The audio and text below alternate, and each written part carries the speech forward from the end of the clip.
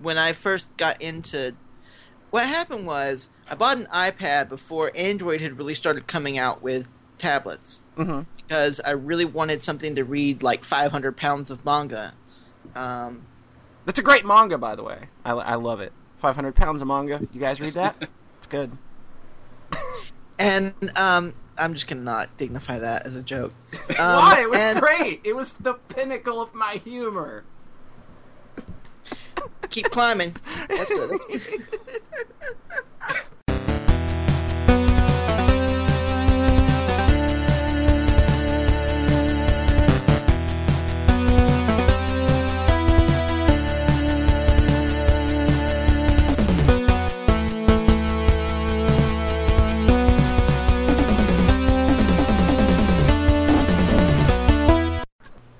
All right. I'm going to kick us into the intro then. What was I going to say for the intro? I had an intro and I was going to say Is this the intro or not? It might as well be. Welcome to the Sox Cast, episode 24. I am your host as always, Polly, and to my immediate virtual right, he is a mechanized organism designed only for roarting. It's Rhett. Aw, I'm not a killer. No, you just roared all over the place. What's up with that? You ever decide to keep that to yourself sometimes, or it's just, I'm gonna roar all over the place? I have work problems. Work problem. And Rhett, something very special about today. Oh, what's that? Our today's guest is joining us all the way from fucking tomorrow. What do you think of that? Oh, yeah. Yeah? That's cool. That's really cool. Zones. Joining us all the way from Japanland, it is the lovely and talented Miss Michelle Bells. Hello. I don't know about the talented part, but I'll try. Welcome to our dumb little podcast. Well, thank you for having me. I really appreciate this. It means so... Okay, anyway. Yes, it's just like, you don't have to blow smoke up my ass. I don't want to be here either. Trust me, that was just setting up a joke. It wasn't real. I'm just here for the paycheck. Wait, there's a paycheck? Oh.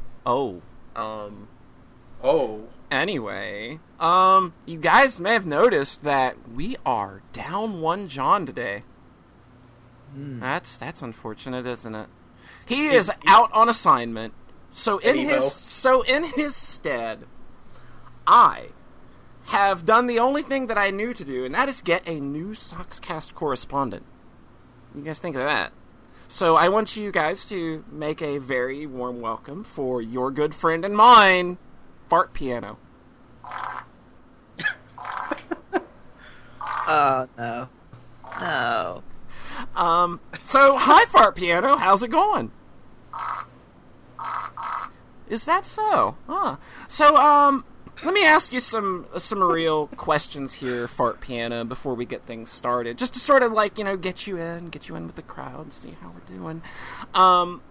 What do you think of the Saga series?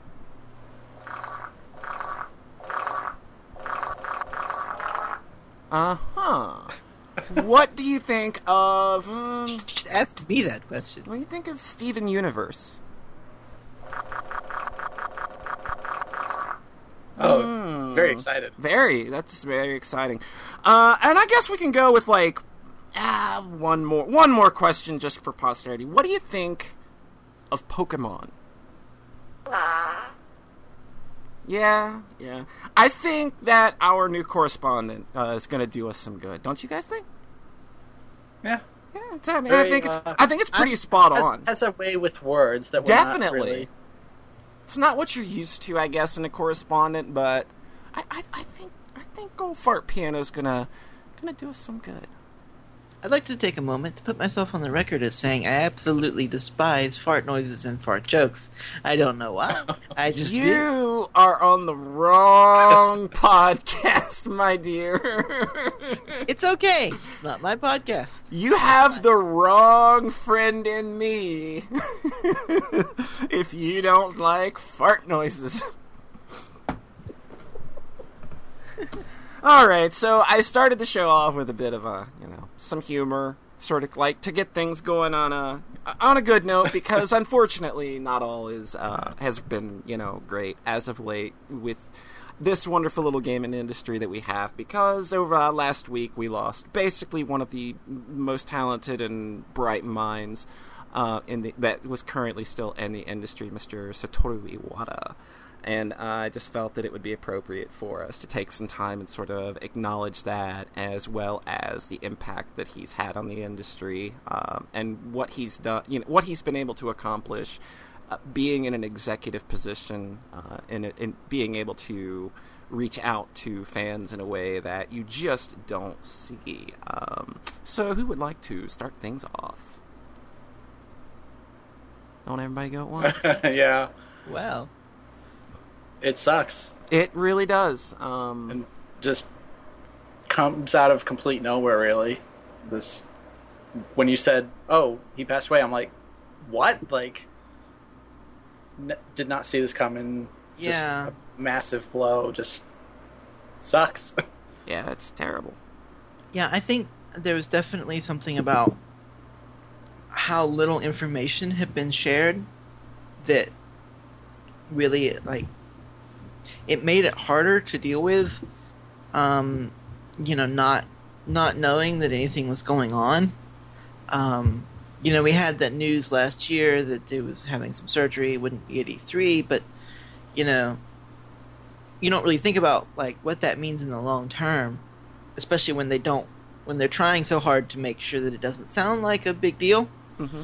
And then, you know, I woke up, I was at work and teaching a class, and then I came back from teaching a class, pulled out my phone, and the very first thing I saw was, "Damn son, Iwata's dead." And I was just like, what? And I immediately felt like this feeling in my heart, it was just like, so I was like, okay, this has got to be fake. Let me go look this up. Oh. And, you know, it was not. Yeah, they issued the most terse of press releases with. And I mean, Nintendo is always, you know, known for being a very private company with these sort of things. You know, when it comes to, I mean, Japan as a whole is a very sort of, our private, personal related things are, you know, not something we discuss in business. Yeah. But still, like, the level of that Nintendo goes to, it's a little bit deeper. Yeah, it's it doesn't give you time to prepare for something of this magnitude, and with as close as Iwata had endeared himself to fans ever since he took that executive spot, you know, not counting just the amazing engineering work that he's done throughout his career, but also just how he brought a disposition to that position that you don't think of when you think of game execs, because, you know, when, like, Microsoft and Sony tend to trot out on an E3 stage, it's always this, yeah, bruh, games, yeah, you bros like games, and I don't think that there's anybody in the industry right now that embodies the level of love and just, you know, a complete dedication to games as not only a business, but an art form and a way to bring people together. And that's something that, you know, you really always, you have to admire about the man, is that his love of games was undeniable. Oh, yeah, definitely. I mean, we've all heard 5,000 times now about that speech where, you know... Yeah, my business cards... card. My business card said, you know, president, my brain is an engineer, and my heart is a gamer. And it's just like, that's fucking deep. And, you know, there are a lot of people out there that like to say that like to say, I'm a gamer, in terms of, like, corporate, saying, I don't just mean, like, the general public. But they sort of almost don't know what that means when they say it, or they say it and it doesn't... I mean, I don't want to try and take away anyone's experience if they like playing games, but it doesn't feel like it rings true. Like, sometimes when I hear, you know, Reggie talk about what games he likes, and I can't buy it. Yeah, like, and completely buy it when he says it. And especially when you look at how badly he got thrashed at Smash Brothers. Prior to E3, that was just like, oh no. But I think, for me, the thing about Iwata is that he didn't just embody games. He embodied a certain type of game. A game that was... Well, what I would say is that he embodied the fun of games. Not just games, but the fun of games. And I think that's really important, because I think that the fun is what has been lost so much. It's not the focus anymore. There's so many things that are the focus of games now, and the fun keeps getting lost in that mix. And he was always about that. Absolutely. I think for me, I've been doing a lot of work recently with trying to sort of analyze and write articles and things about, feminism in gaming and, LGBT-related things in gaming. And a part of me really is... There's two parts of me in my mind. There's the part of me that really wants a game with a story that's inclusive and, makes, people who are... maybe minorities or maybe even the majorities feel good about themselves when they play it and really get involved in the story and the ideas. And then there's the other side of me that wants none of that in a game, that just wants the most pure, fun, completely and totally innocuous thing you can possibly do. And to me, like, that was most every game Iwata made. Like, he was the head of that style of not being about issues. I mean, like, does anyone worry about how many, people of color are in Kirby? Or, no. Is there a lesbian in Balloon Fight? No, nobody cares, because that's not the point, Nah, they got all the lesbians in Mario. Don't tell me Daisy's not a lesbian. I sure want... Actually, I'm pulling more for, Rosalina, but that's another... I'm pulling for you there. I just kind of like Daisy kind of strikes me more. What are we doing? What anyway, happened? What are we doing? Sorry. Inclusion! Woo! Woo! It's great. No, inclusion is not shipping. Shipping is not the same as inclusion. Anyway, there you go. So it really bothered me because I feel like there's a lot of focus on one side and not enough focus on the other side. And then to lose the one person who was really, really focused on that side. Yeah. It really hurts me because I kind of wonder, like, who's going to keep being that other side that's saying, let's just make games fun. Let's just make games fun. Yeah. Let's not try to make millions of dollars. Let's not try to tell a movie. Let's not do all this. Let's just make games fun.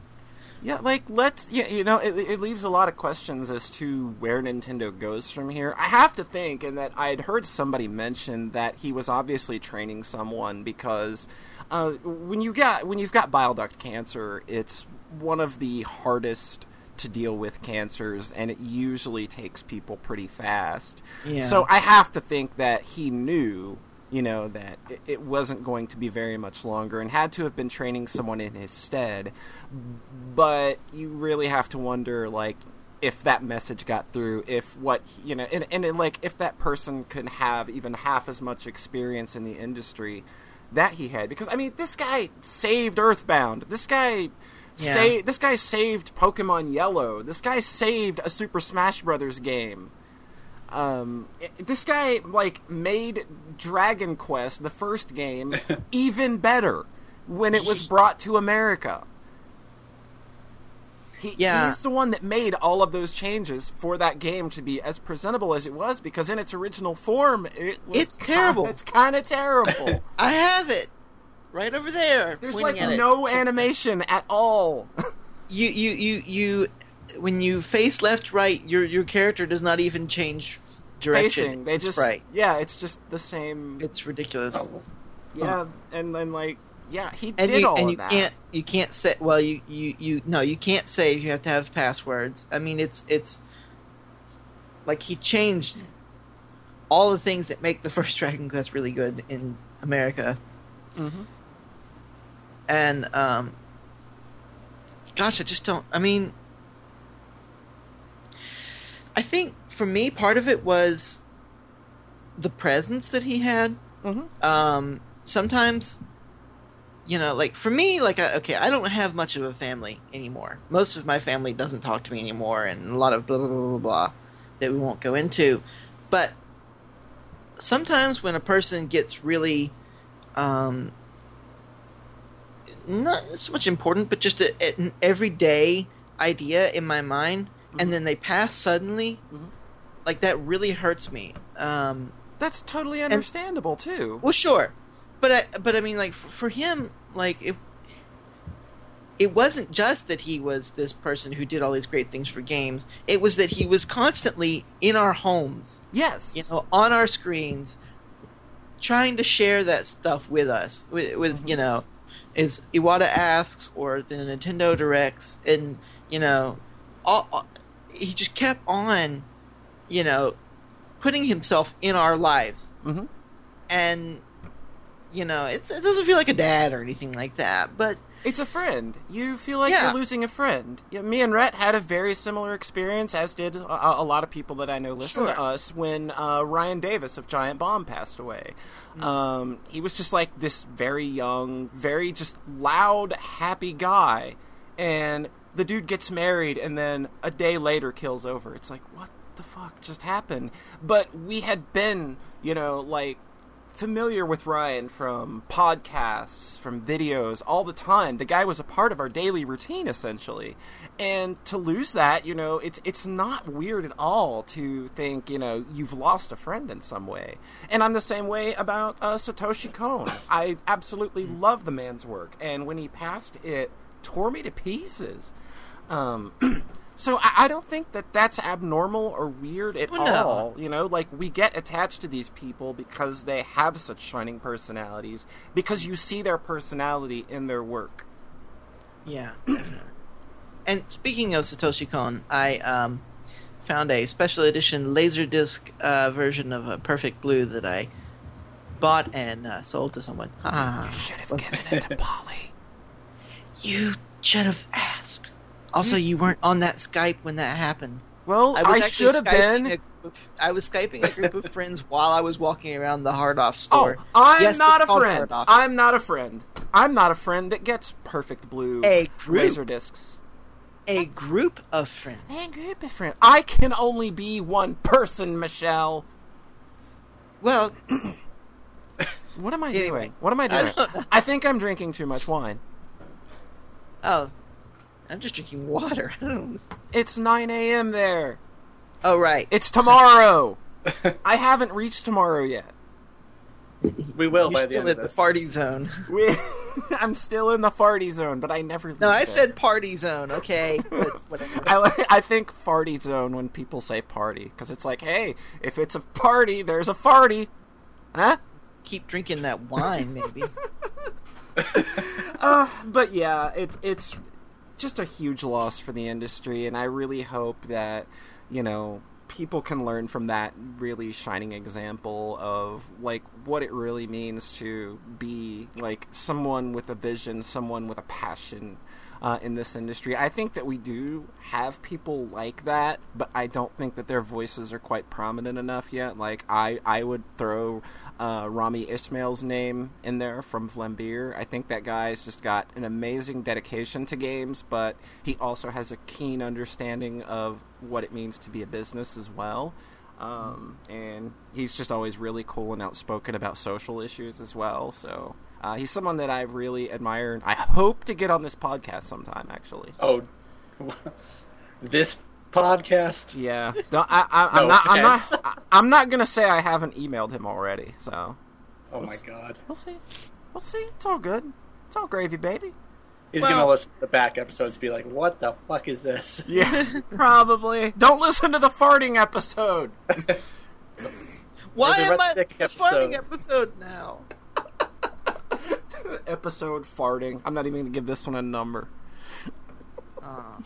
But Rhett, did you have anything else that you'd like to say about it? I'm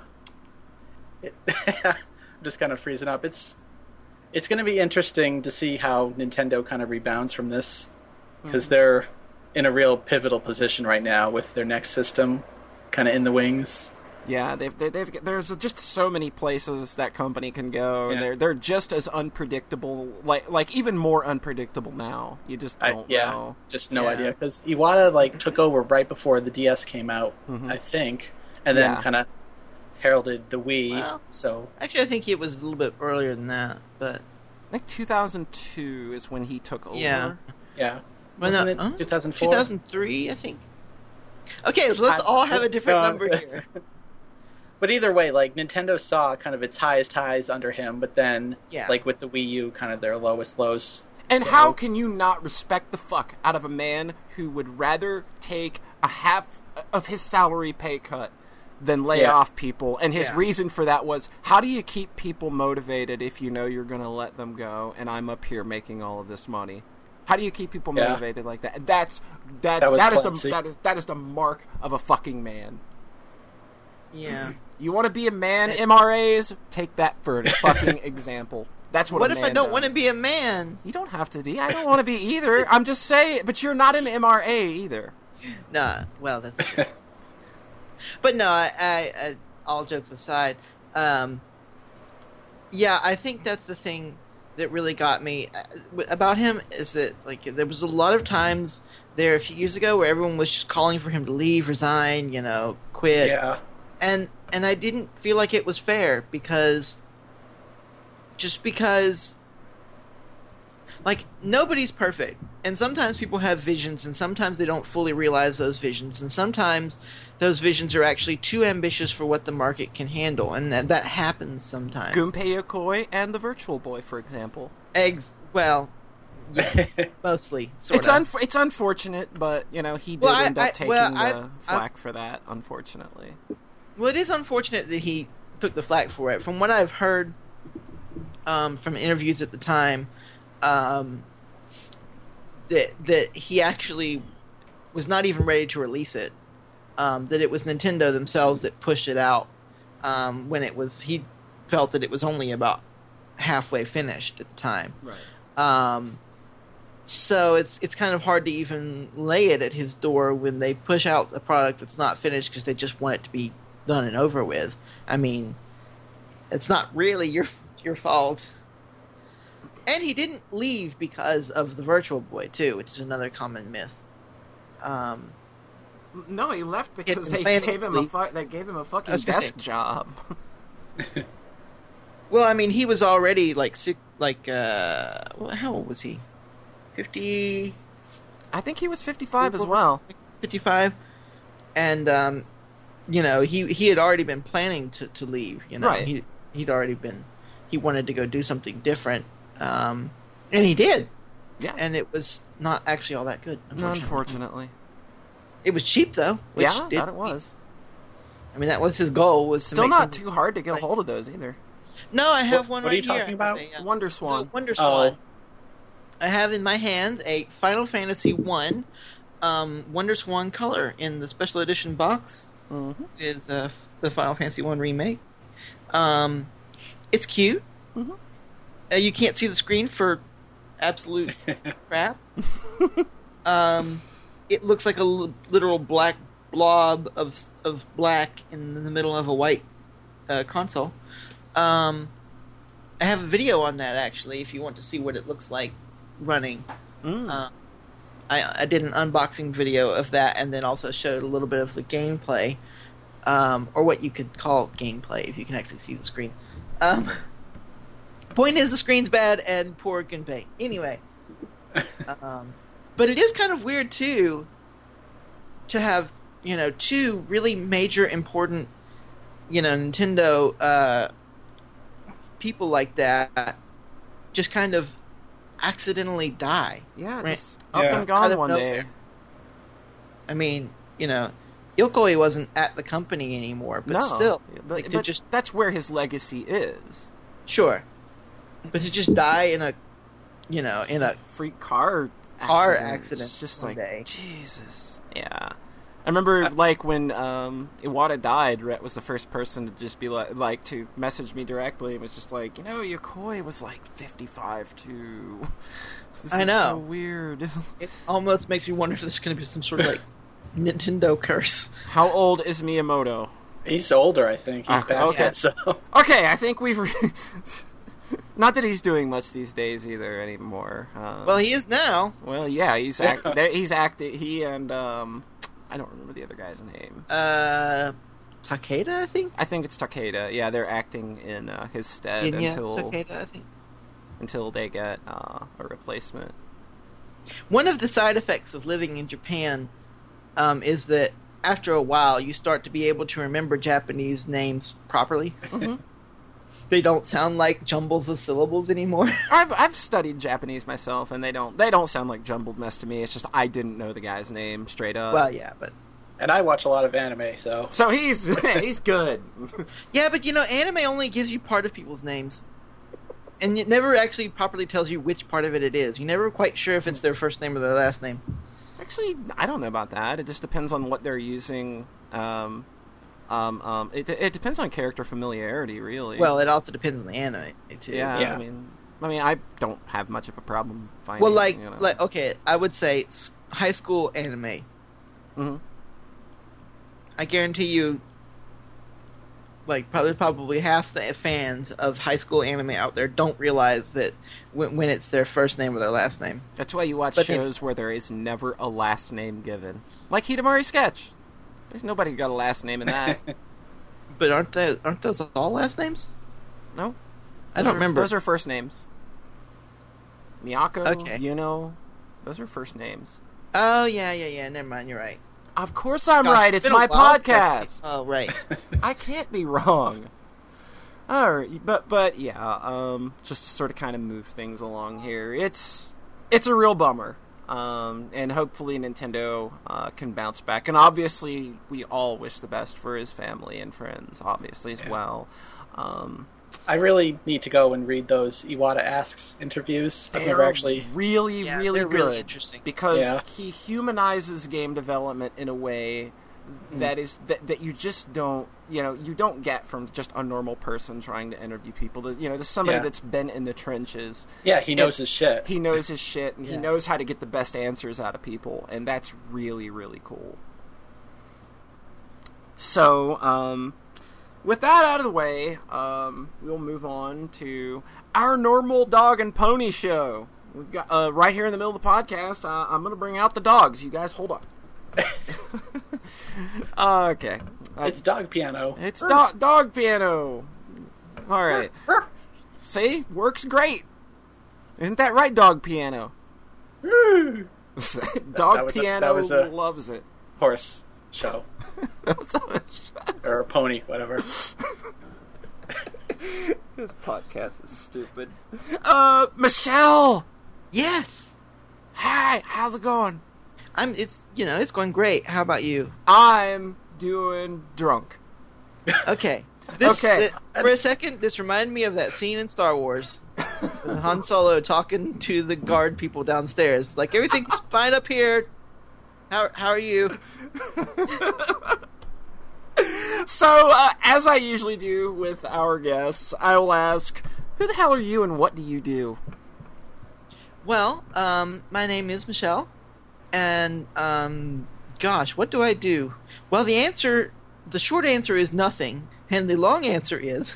You're going to appeal to our audience a lot with that answer. I'm just going to say now, you are well on your way to being a fan favorite. Oh, great. I do a lot of nothing that somehow adds up to something. I'm not really sure how that mathematically works out. I've recently started doing...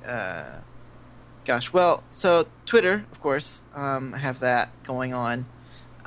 It's rubbish.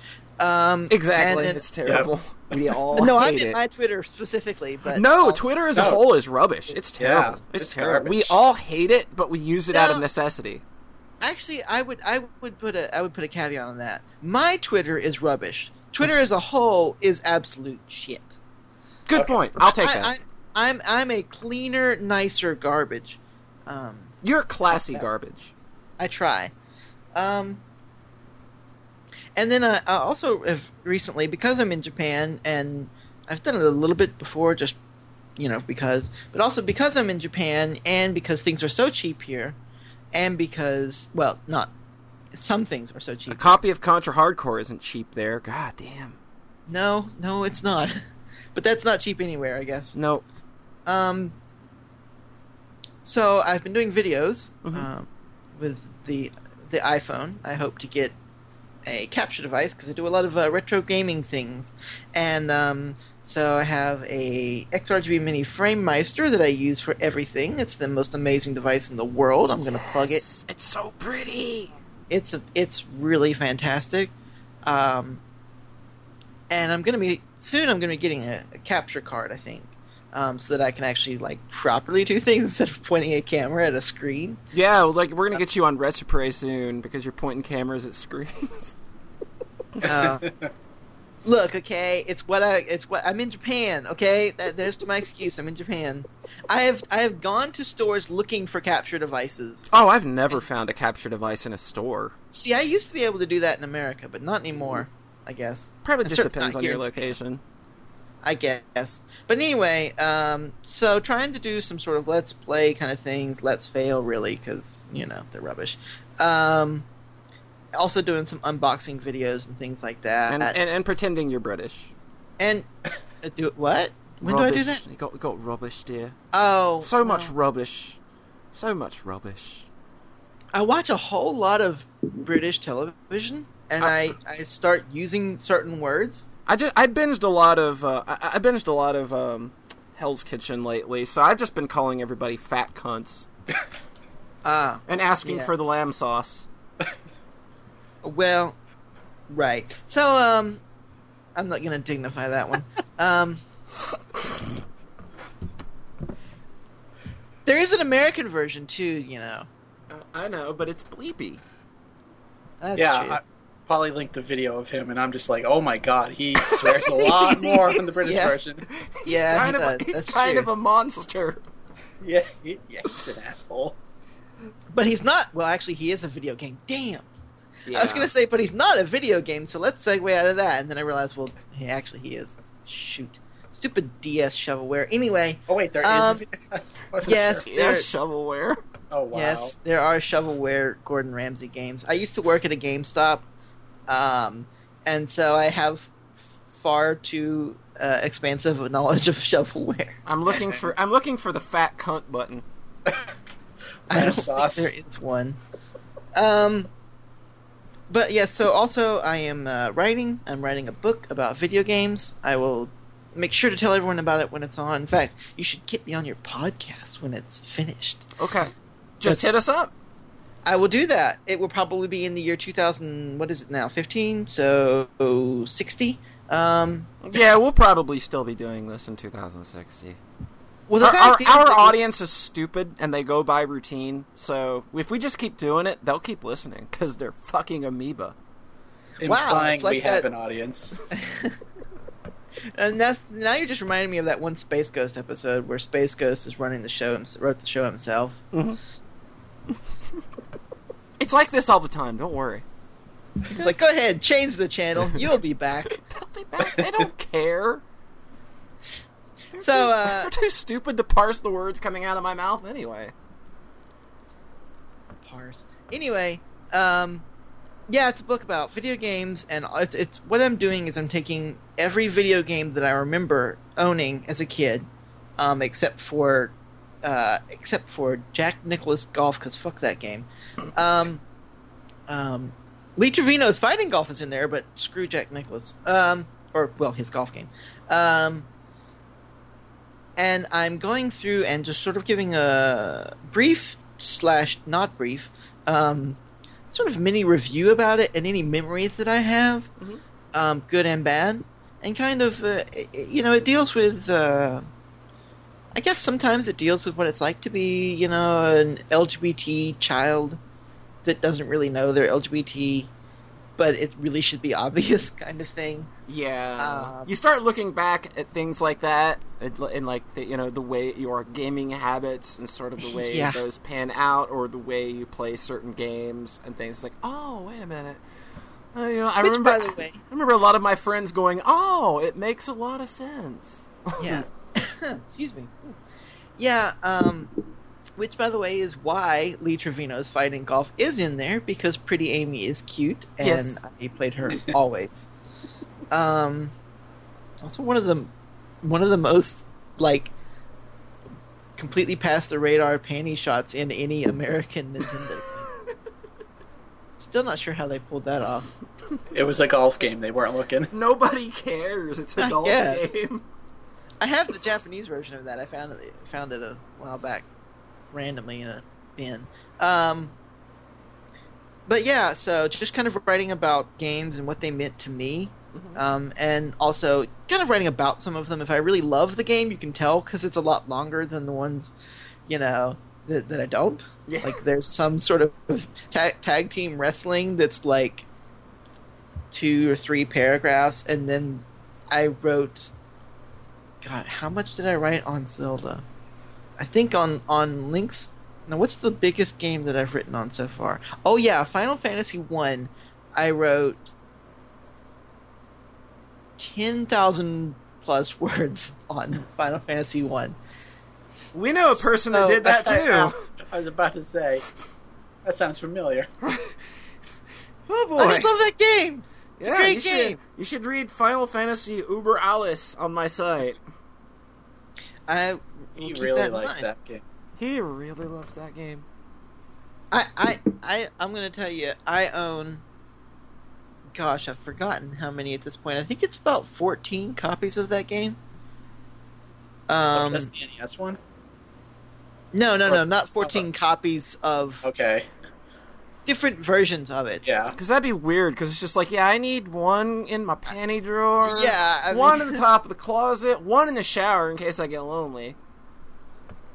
Well, to be fair, that's a good place to play. No, it's not. No, Bath that would stuff. be a terrible place to play a video game. Japanese baths are a great place to play video games, as long as they're not going to get electrocuted. This is not a Famicom, and you're pulling it into the bath with you with that small ass into the controller. bath. That would be terrible, but it might happen. Look at how small Into those- the bathroom, maybe, but not Those in the bath. wires are tiny on those controls. You get too damn interested in that game you're playing. Okay, You're done. The original Famicom, yes, but I have an AV Famicom, and you can use the American controllers on it. I see. So, yeah, but also there's the Wii with the Wii remote, which is actually more dangerous than the controller. But anyway, why are we discussing my bathing gaming habits? Anyway, Hey, gosh. you're the one. Hey, it's your show right now. Oh, right. Gosh, gee golly. So, self-censorship there somehow. But yeah, basically, I'm writing about games. I'm writing a whole heck of a lot about them. It's kind of a what to do when there's nothing to do at work. Because in Japan, when there's nothing to do at work, you sit around and waffle. And I am getting good at it. Japan cares less about how much work you get done and more about how much time you're actually there. And it can get really annoying sometimes because I'm like, there's nothing to do. Why can't I go home? There's a month of nothing to do. But anyway. So, yeah, playing games, retro games, writing about them, making videos about them, tweeting about them. That's pretty much what I'm doing right now. Oh, and trying to make some. Making games is pretty awesome. Yeah, Yeah. and I have limited experience with it. I say limited. I've used RPG Maker off and on since about 2000, 2001. But typically what I end up doing is making small projects that I either don't finish or finish and then something gets messed up and then it's gone. That happened with my first game. Game Maker is a really good place to go if you want to make something really cool and small. And trust me, like John, He's the guy you want to ask, because he wants to help everybody make video games. He got me started. Like I understand Game Maker now a hell of a lot more, and I ended up doodling around a couple of things myself, and me and him made a game called Operation Kiss All the Boys. Yes, and I have beaten that game. Congratulations! And fun. I didn't like it. Sorry. Whoa. Sorry. I was going to decide I was going to mention this the other day. No, I didn't dislike it. Gameplay was hella fun. I didn't care for the story. It was silly and stupid, and it's not the point. I get that, but I guess like it's that whole to me. It was that whole Iwata thing of, do you make this game about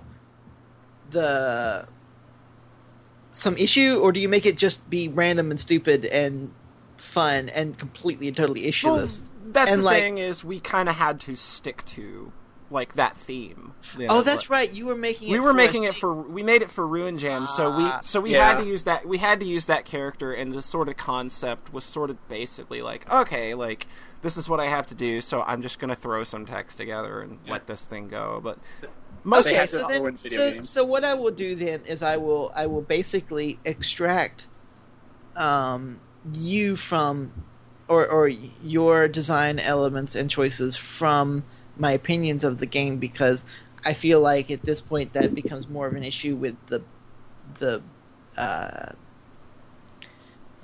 contest than with you.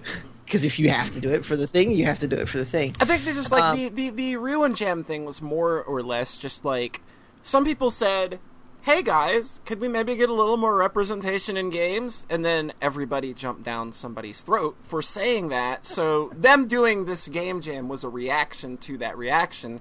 And I tend to err on the side of, you know, not getting angry at people and just shoving it back in their face and being completely creative with it. So that's really why I think me and John were kind of on board with the idea of doing our first game together. And sticking to that theme, because, like, I kind of supported the idea. It's just like, you know, yeah, like, if getting pissed off that some people want representation is, you know, like, if that's your thing, if that's the thing you're going to get angry about, then yeah, I'm going to make this very on-the-nose and very stupid thing.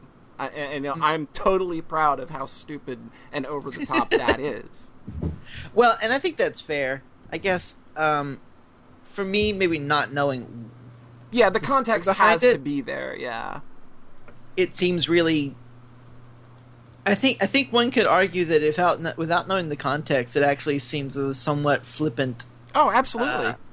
That's why we tried to include it at, like, the words Ruin Jam as much as possible. That way people could look up what that is. Yeah, I missed that. It should be noted that I was inside of a small booth in a net cafe the first time I played this game and downloaded it. Mm-hmm. So any fact finding was not there, because I was in a small wooden box with a computer. Okay. Well, don't worry. Rhett makes games that are just fun.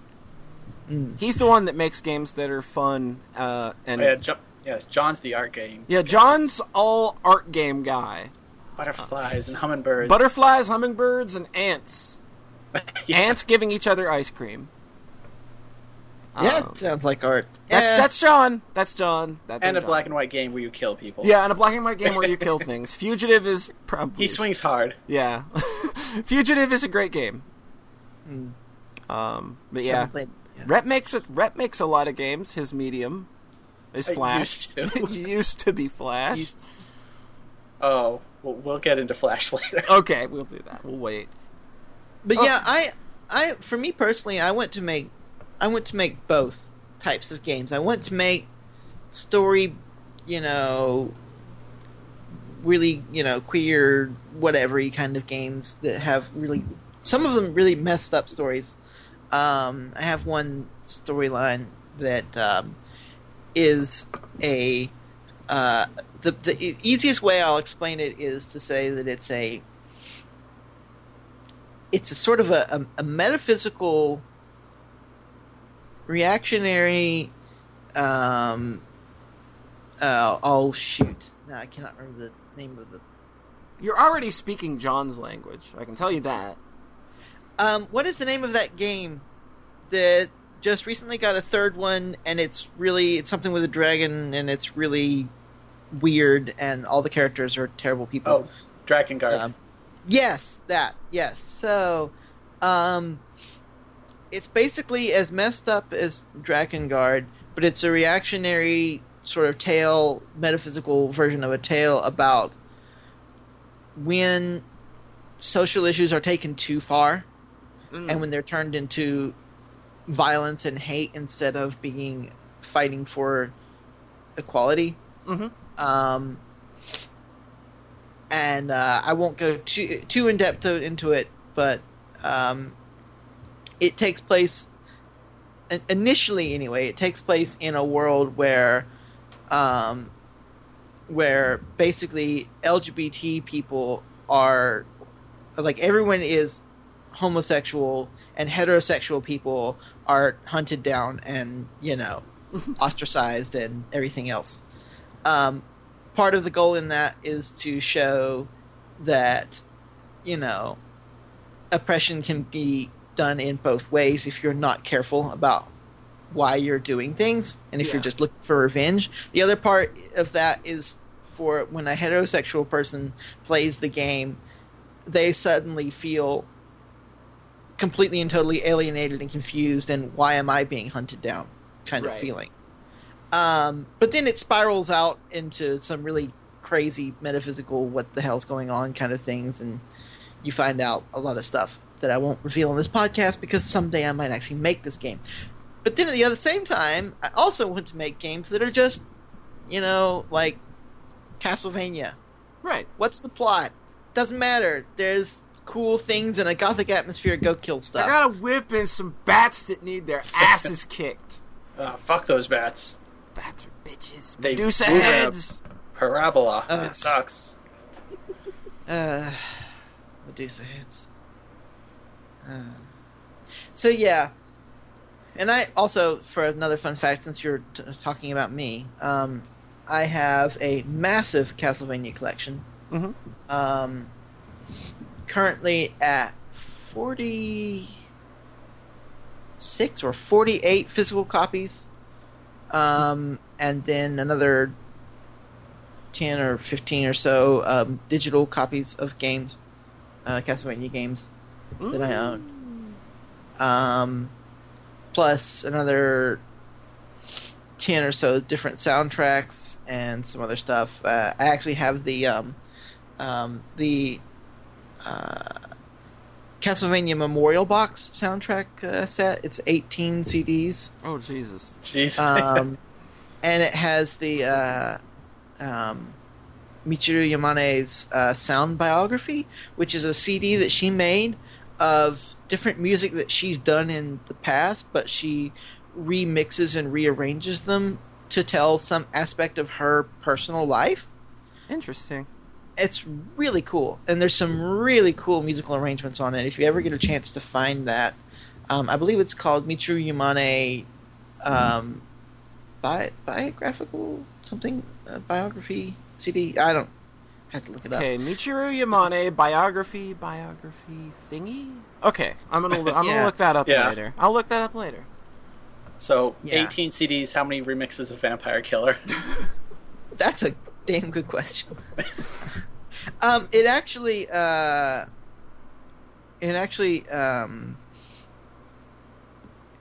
each CD covers one game.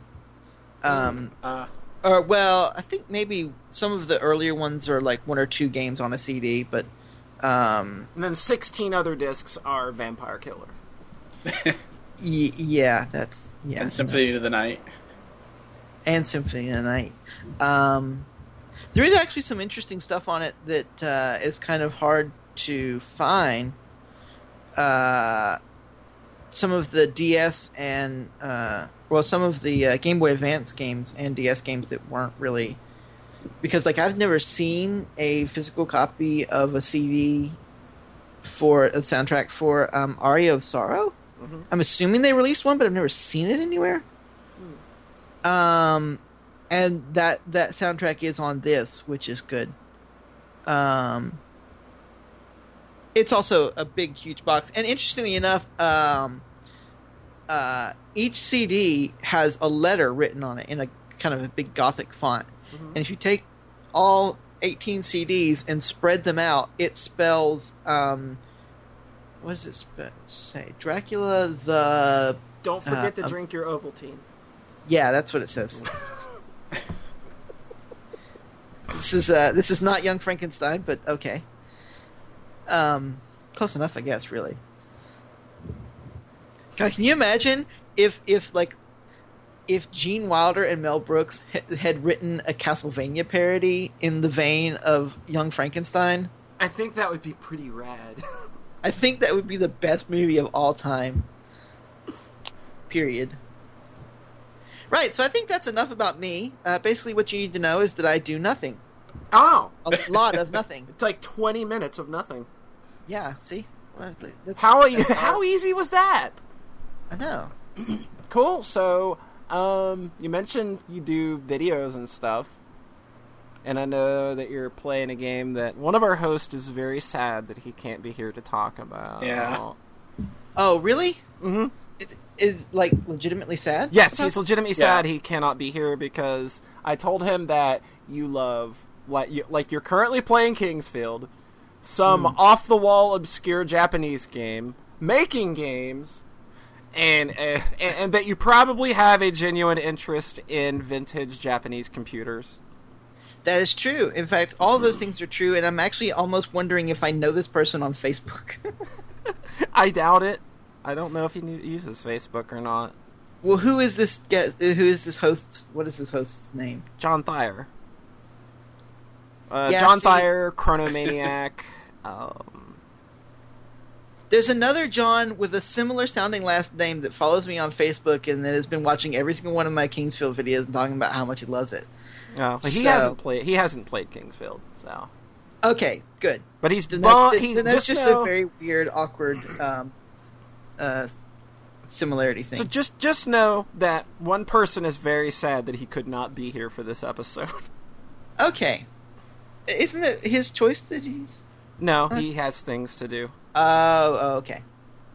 Cool. He's terrible at planning, or he's really good. He's really good at planning things and then never telling me. Yeah. The old mental telepathy planning system. John's thoughts never get past his brain to his mouth or fingers, where I need them to be for me to be able to interpret them. What do you mean you aren't connected to the universal consciousness and can't download my thoughts? I'm in the wired, baby. One day she'll be a part of the Steven universe. Oh! So I'm gonna go ahead and sideline you here. I pulled out the CD. It says Michiru Yamane Autobiographical Music. Wow. Look that up. That's a lot shorter of a title than you gave us before. Exactly. Autobiographical something. Yeah, I've never that would have been what I was looking for. So I think it spells like Dracula the Cursed or something like that. I don't know. But yeah. So playing Kingsfield. Kingsfield is the best way to describe it really is first person Dark Souls. Oh my god, I was literally gonna say that, but I didn't want to cut you off. But with a caveat, in the year 1998 graphics, Yeah. You know how I used to describe it to people? Kingsfield? Kingsfield. I think we're going to hear from our guest here.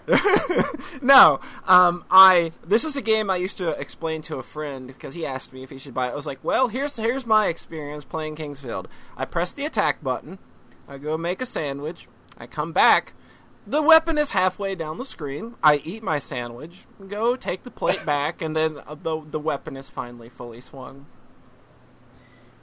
I think that depends on which weapon. Probably. I didn't play it a lot. If you've got the downward swipe of death, then I think that's probably accurate. You might want to get a pickle while you're at it. A pickle? Yeah, I like pickles. I mean, you can't really enjoy a sandwich That like should that. be that without should a pickle. be that should be a new Soxcast slogan. You might get a pickle. Keep climbing. We're just moving. We're moving through them. But if you have the butter knife of death or doom, I don't remember which one it is. That swings a lot faster. Oh, it's a butter knife. It's not really a butter knife. I just decided to call it that at random. Okay. Yeah. It is a short, stabby knife that you start out with. I think it actually calls it a dagger, but that's not nearly as cool as butter knife of doom. Yeah. So it's a very awkward. It's kind of an awkward game to play. But I kind of really like it because it reminds me of the old days when first-person shooters were ridiculous and stupid. Instead of squat and duck and squat, and stealth and squat. That's how I describe first-person shooters today. It's pretty common, yeah. My problem with games is that there's a big push towards realism, and I don't want to play realism because I want to play a game. If I wanted to play realism, I'd go join the army, or not that they would take me, or drive a real car. Although Also actually, boring. I do kind of want my car games to be slightly realistic, though. Slightly. I want them to be as stupid as possible. Yeah. I really, really, really like driving. But sometimes I can't do that, especially now because I don't even have a car. So it's kind of like in that one sense, that realism is actually a good thing because it's something that I really want to do that I can't. And that's what games are mostly good for. Giving you a sense of doing something that you normally can't. Right. And usually, though, that's something that's why I don't want it to be too realistic because, That's why Rhett plays porn games. Oh, shut up. Sorry. I mean, what other reason do you need? Every lesbian sex game I've ever played. I don't think it's happening here. So I just wanted to rag on Rhett, that's all. It's got and weird. instead I decide to self what's the word? Deprecate. I was gonna say self-defecate. Self-defecate? Well! Like, what is the word? I thought Eric was like the last one we were going to have on the show to self-defecate. I'm not actually doing it, thank goodness. Oh, good. We're really worried about that. Just send this right off to Rami Ismail. Yeah, this is going to be the episode to send him. I was gonna say this is going downhill fast. Keep climbing. Yeah, climbing down. So anyway, but yeah, so I've been doing some videos of Kingsfield. If you want to watch them, you can see my lovely iPhone pointed at the screen with a tripod. I'm not holding it or anything. That would be fantastic if you were, though. So here's my Kingsfield. I'm gonna play it with one hand. One person. And I'm gonna hold this camera here with the other. There was a person. There was a person at our forum who got ret sprayed once. Oh yeah. And what happened? He was playing Final Fantasy 13. Yeah. And his camera was pointed at the screen, but the zoom button was busted, so every once in a while it would just start zooming in on its own. And it's the funniest thing because sometimes it does it really fast, and sometimes it's like it's trying to sneak that zoom in. It's like this slow 30-second zoom, and then he goes, "Oh shit!" And it's the funniest thing. So yeah, also, Kingsfield. Yes. That's a game. Yes, yes. So, I think it's rather fun. I think it's slow, but I like the atmosphere of the game a lot, and I really do love those kind of old-fashioned graphics. This game looks really good for what it was doing at the time. It looks terrible now, of course, but compared to... I think compared to the way games looked at the time, it was really doing something interesting. Mhm. And so that's cool to me. Kind of reminds me of sort of the early days of, like Heretic and things like that. Mm-hmm. That have perhaps more atmosphere than the game can actually generate, Yeah. but tries really hard to do it anyway. I think the original Doom has quite a lot of atmosphere. Even Yeah, that's true. even with as remedial. And that's probably not the word I'm looking for. Even with as dumb as its graphics look now, I guess. Yeah. Definitely. It's got killer atmosphere, so I can totally see where you're going. And I think that that's something that kind of sticks with all of From Software's games, is that they're really good at creating a place. Yeah. Yeah, I think that's definitely true. Except Dark Souls 2, because that game's stupid. I haven't played it. It's awful. So. Don't play it. Have you played Really? any of the Souls games? I have played some of Demon Souls and some of Dark Souls, and by some of Dark Souls I mean in 5 minutes. You So. should play Dark. You should play Dark Souls. Skip Demon Souls. Yeah, I guess. I was accidentally the one that got all my friends into Demon Souls, and I kind of sort of regretted it because I was like, "Oh, this is a neat, cool game. Let me show it to my friends." And then a couple of my friends, they started playing it, and one of them borrowed it, and then next thing I knew, my roommate at the time was playing it for 10 hours straight, and I was having to watch it. And you don't really want to watch that game. You want to play that game, it's fine, but you don't want to watch it. I don't know. like- It depends. I like watching people go through that game for the first time, completely blind. It's always really good. Yeah, If but you're you've watching played it it in yourself. small amounts and you've played it yourself. If you're just watching it for 10 hours straight and you don't get to use the TV. Good point. Same thing for Monster Hunter. Oh, we don't Played talk about Monster Monster We don't Hunter. talk about Monster Hunter anymore, especially after last episode where a guy made us sit through 45 minutes of it. Well, I had to sit through an entire playthrough of it because I didn't. It was just okay, well, guess there's nothing else to do but watch this. You have my sympathies. Yeah. So anyway, Kingsfield to me is just more fun because it's first person. I can't really. I don't. I get why the first person view would not work for some of the gameplay in the Souls games. Mm-hmm. Some of the dodging and stuff like that would just be kind of ridiculous. Yeah. But I just don't enjoy the third person viewpoint as much. But you get to look at your character's butt. Yeah, I'd rather either look through his eyes or just Don't you want to look at undead butt? no. Everybody wants to look at undead butt. Big old gray Yeah. butt hanging out with a thong. Yeah. Right. So anyway, Just shut her down. It's the only guest that's ever done this to me. I don't know how I do that. Sorry. Cold shoulder. I know it's supposed to be your. Shoulder. I know it's supposed to be your podcast. It's not my podcast, believe me. Well. I So don't claim this shit. So I called it Let's Fail, which I found out later that there's a bunch of those. Yeah. Oh well, guess I'm not original. You're not original. Dang. But I actually did it in response to someone who created a Let's Gay, Oh, wow. where she's sitting down and playing lesbian themed visual novels, I see. and gaying out to them. You could have Which is just you could have funny. you could have called it "Let's Play Very Terribly." Yeah, it doesn't have quite the same ring. Also, it wasn't the first thing that popped into my head.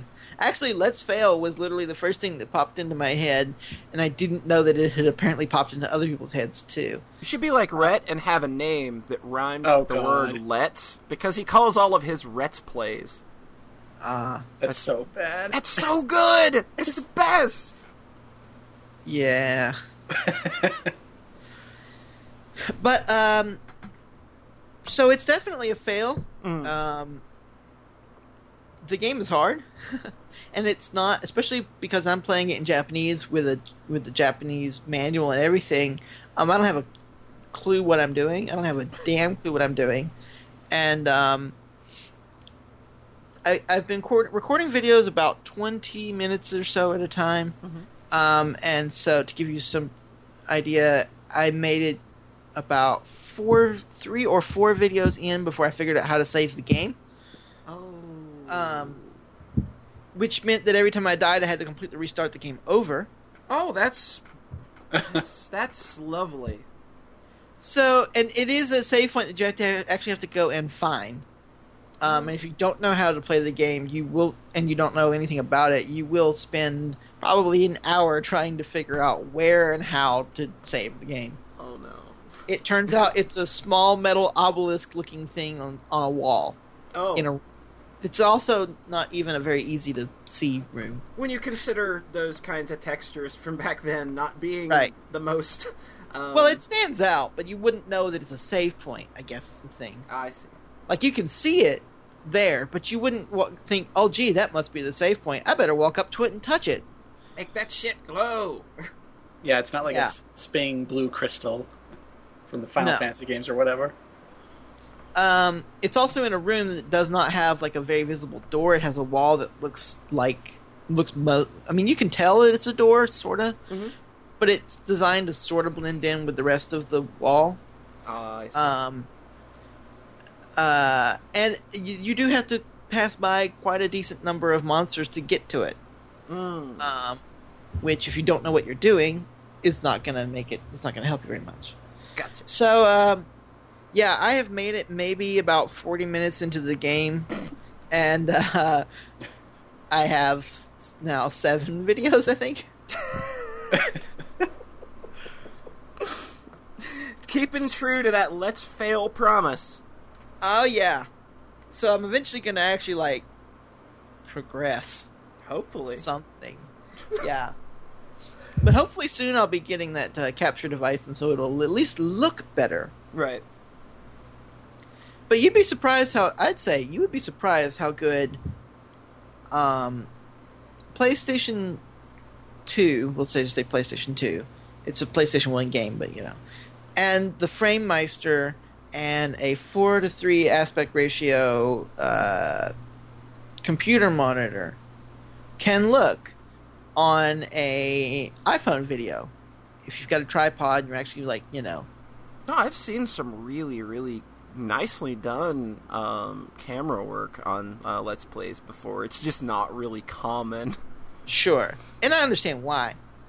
But and I'm not claiming that I'm nicely done, but I'm just saying that the technology itself has the capability of looking quite nice, actually. And I'm giving that all to the FrameMeister because it is the glorious heavenly god of gods. Thing is so amazing. It just makes old games pop in a way that they can't under normal circumstances. Yeah, definitely, absolutely. Although I am hopefully soon, getting a fairly big CRT television. Mm-hmm. I've been looking for one for a while. Fun fact about Japan: when they switched over to digital from analog a few years ago, the way they did it, you cannot use any sort of converter to put it onto an old television because they actually have special chipped cards that you have to insert into the TV to get signal and all this kind of stuff. So, and I think it's a really stupid idea. I don't know why Japan did it this way, but so what that meant is that every TV that was made before that time is completely and totally worthless for watching TV now. So all the CRT TVs have been recycled and sent back to the manufacturers to be turned into parts. And you can't find them anywhere anymore. It's impossible to find CRT televisions for sale here. Mm-hmm. Every now and then you see them lying on the side of the road. Someone's trying to put it out. But even that's like impossibly rare now. So if you're a retro gamer and you want that CRT experience, you're not getting it. No. You're just not. I mean, that's pretty much how it is in the U.S. now. Like, CRTs are gone. But you can still go to to like the Goodwill, the thrift stores, and you can still find them. I've got a CRT in my basement. Yeah. I mean, I had 2 of them in my apartment when I left last year. One of them with S-Video, one of them that didn't have S-Video, which is why I had 2, because the one that didn't have S-Video, I sat on the floor and didn't use, because why would I use that? Good point. But like if you look in the right places, you can still find them in America, and fairly cheap.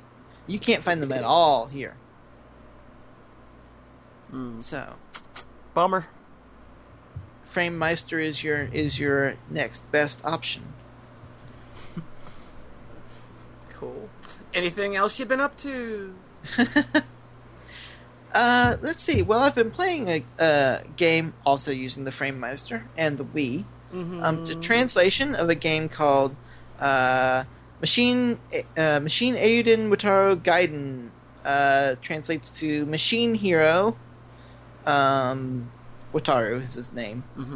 Side story. Side story. Yay. This is an odd game.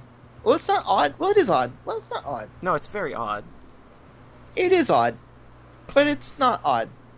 Okay. Back of the box quote there. Right. Yeah, I think one of the things that's really odd about this game is that it's based on a anime that was popular at the time, called Machine Eiyuden Wataru. And it's about some kid named Wataru who runs around in a sort of a fantasy world, but with some mecha. So it's one of those mecha fantasy mixes kind of things, fighting some demon god dude or whatever. And this game introduces you to the hero Wataru by having him promptly kidnapped by the villain at the very beginning of the game, and then you don't play him at all in the game. Oh. You actually play a completely new side character that was made up for the game. Interesting. And your goal is to rescue the hero of the anime from the villain of the anime. And I think a few of the side characters from the anime show up as sort of random side characters, but for the most of the game, you could almost play it and not know that it was connected to the anime at all, if you didn't know any better. That's kind of cool, though. So that's what I guess part of what I think is odd about it. But the game itself is really interesting. It was released by Hudson, I believe. But it was developed by Westone, who is now much more famous for the Monsterland games. Wonder Boy, all that kind of thing. Yeah. And this is actually kind of an early, take on that series in a way, because the game has an overworld map, like standard RPG would have, and it has, but you can use magic on the map, which is neat, to do things like it has one of those systems where, sort of like in Golden Sun, where the magic can be used in battle, but can also be used as an action on screen to do something like solve puzzles and stuff. Yeah, to solve puzzles. Yeah. So it has that, but it also has random battles that you get into. But the random battles are side-scrolling action battles, where you're in the little super deformed mech and you run and stab things, and jump and stab things. And that kind of thing. And you can use magic from the magic menu that you can pull up. Kind of like Zelda 2, it sounds like? A little bit? No. It would be more like an NES rough version of Tales of Phantasia. Would be a better way of explaining it, I think. Because it is a small, contained box. It's not like a full platforming, running around in a dungeon. Cool. And they are completely random. They're not. You can't see the enemy on the screen and then run away from it or anything like that. Okay. So, in my view, it feels to me like a mixture of. I guess you could draw some parallel to Zelda 2, but Zelda 2 has entire dungeons that are side-scrolling dungeons. Yeah. And this does not. Okay. Even the dungeons are, are the on the main map, and then the battles are random encounters where you're side-scrolling. It feels like a mixture of Wonder Boy's side-scrolling gameplay and the early Tales games. I see. But it's very cute. The graphics on it are great. Yeah, especially looking at it now, it looks really cool. And I had never heard of it at all until I was watching a random Game Center CX episode on YouTube somewhere or something. And they always have this one little segment in between, or one little thing in between segments where they just they show the games little that came random out. bits of some games that came out that year. Yeah, that's a really cool part. I really like. I love that because I've found random games that I didn't even know existed from seeing that, and I saw this game this one time, and it said Hudson and Westone, and I was like, "What?" I'd never heard of it, and I love the Westone games. I love all the Monster Boy in Wonderland, those games, because I really love good platforming, side-scrolling RPGs. Yeah. It's just one of my favorite gameplay styles, and unfortunately not very many people do it properly anymore. That's why I'm really excited for this new, what are they calling it? Monster Boy, I think? Is that what they're calling it? You heard about this? No. Oh, there's a Kickstarter, I think. Oh, right? Another one? No, it's not a Kickstarter. What happened was, it was originally some hamster game. I can't remember what it was called. Hamster something 2. And there was a Kickstarter for it, but I don't think it quite met the goal. But it looked amazing, and it was done basically as a sort of a not a remake, but a fan homage to the Monster's Lair, the one where you turn into the monster and you can change into different ones to get past different puzzles and stuff. But the main character was a hamster. Something like a hamster knight or something like that, maybe. Well, what happened was, the original guy from Westone, who was like the president of Westone, found out about it, and apparently, if I remember correctly, he asked to be a part of the project, and they flipped out and said, "Absolutely, please." And so they changed it. This was after the Kickstarter had not, had not fulfilled its goal. He basically came in and said, "I want to be a part of this. Let's make this happen." And suddenly funding happened, and they've changed it from being a hamster to being a new character that's like a new sort of Wonder Boy character. And they're making it, and it looks amazing. I really want to play it when it comes out. Cool. It's got some sort of weird title like Monster Boy versus the Wizard of Alcohol or something. Yes! Wizard of Drunky or something. I don't remember. Wizard of Alcohol. That's Bottoms Paul's up. nickname. It's some Bottoms up. weird, like, halfway drunk sounding name. I'll have to figure out what that is. But, so yeah, I love those games, and so when I found out that there was a game that was sort of a predecessor to that I had never seen or played, I immediately went to, well, first thing I went to Hardoff to see if I could find a copy. I did not. Which has got to be one of the most hilariously awkward sounding names in You English. should have went to Hard On. They would have probably had it. I'm sure. Or Jerk Off, one of the two. I tell people, I'm like, it's hardware off. Like books off. Say we're going Clothes to... Are we off. going to Hand Job today? No. Oh yes, Monster Boy and the Wizard of Booze is the title. Weird. Monster Hunter and the Adventure of Boobs.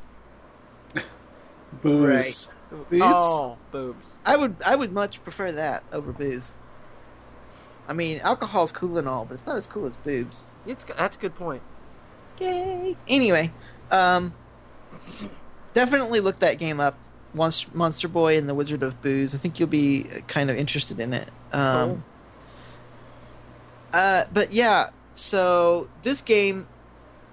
So I went to look for it, and then I decided to go online and look, and the first thing I discovered was that there was a translation for it. So I immediately get the translation, patch it, put it on my Wii, because, I do things with the Wii. Only the legalist.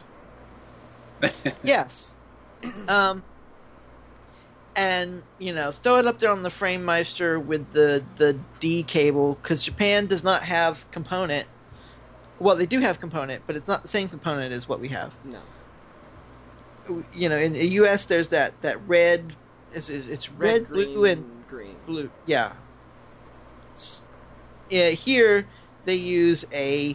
It's called a D connector, I think it is. Mm-hmm. And it's a weird little clippy thing.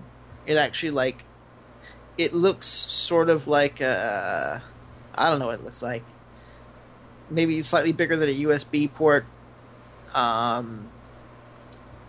don't know. It just looks weird. A little like an HDMI cable. Sorta? But it's actually got clips on it that clip it in so that it locks into the back of the whatever you're plugging it up to. And then the audio cables. So I use that here because the FrameMeister has that on the back. And you can get an adapter to make it work with the component. Yeah. But who cares because I'm in Japan. Plug that in, put it on the FrameMeister, get the scan lines. It's just gorgeous. It's absolutely gorgeous. And you don't get any of that blurring or, color shifting or any of that junk. Bad aliasing. Yeah.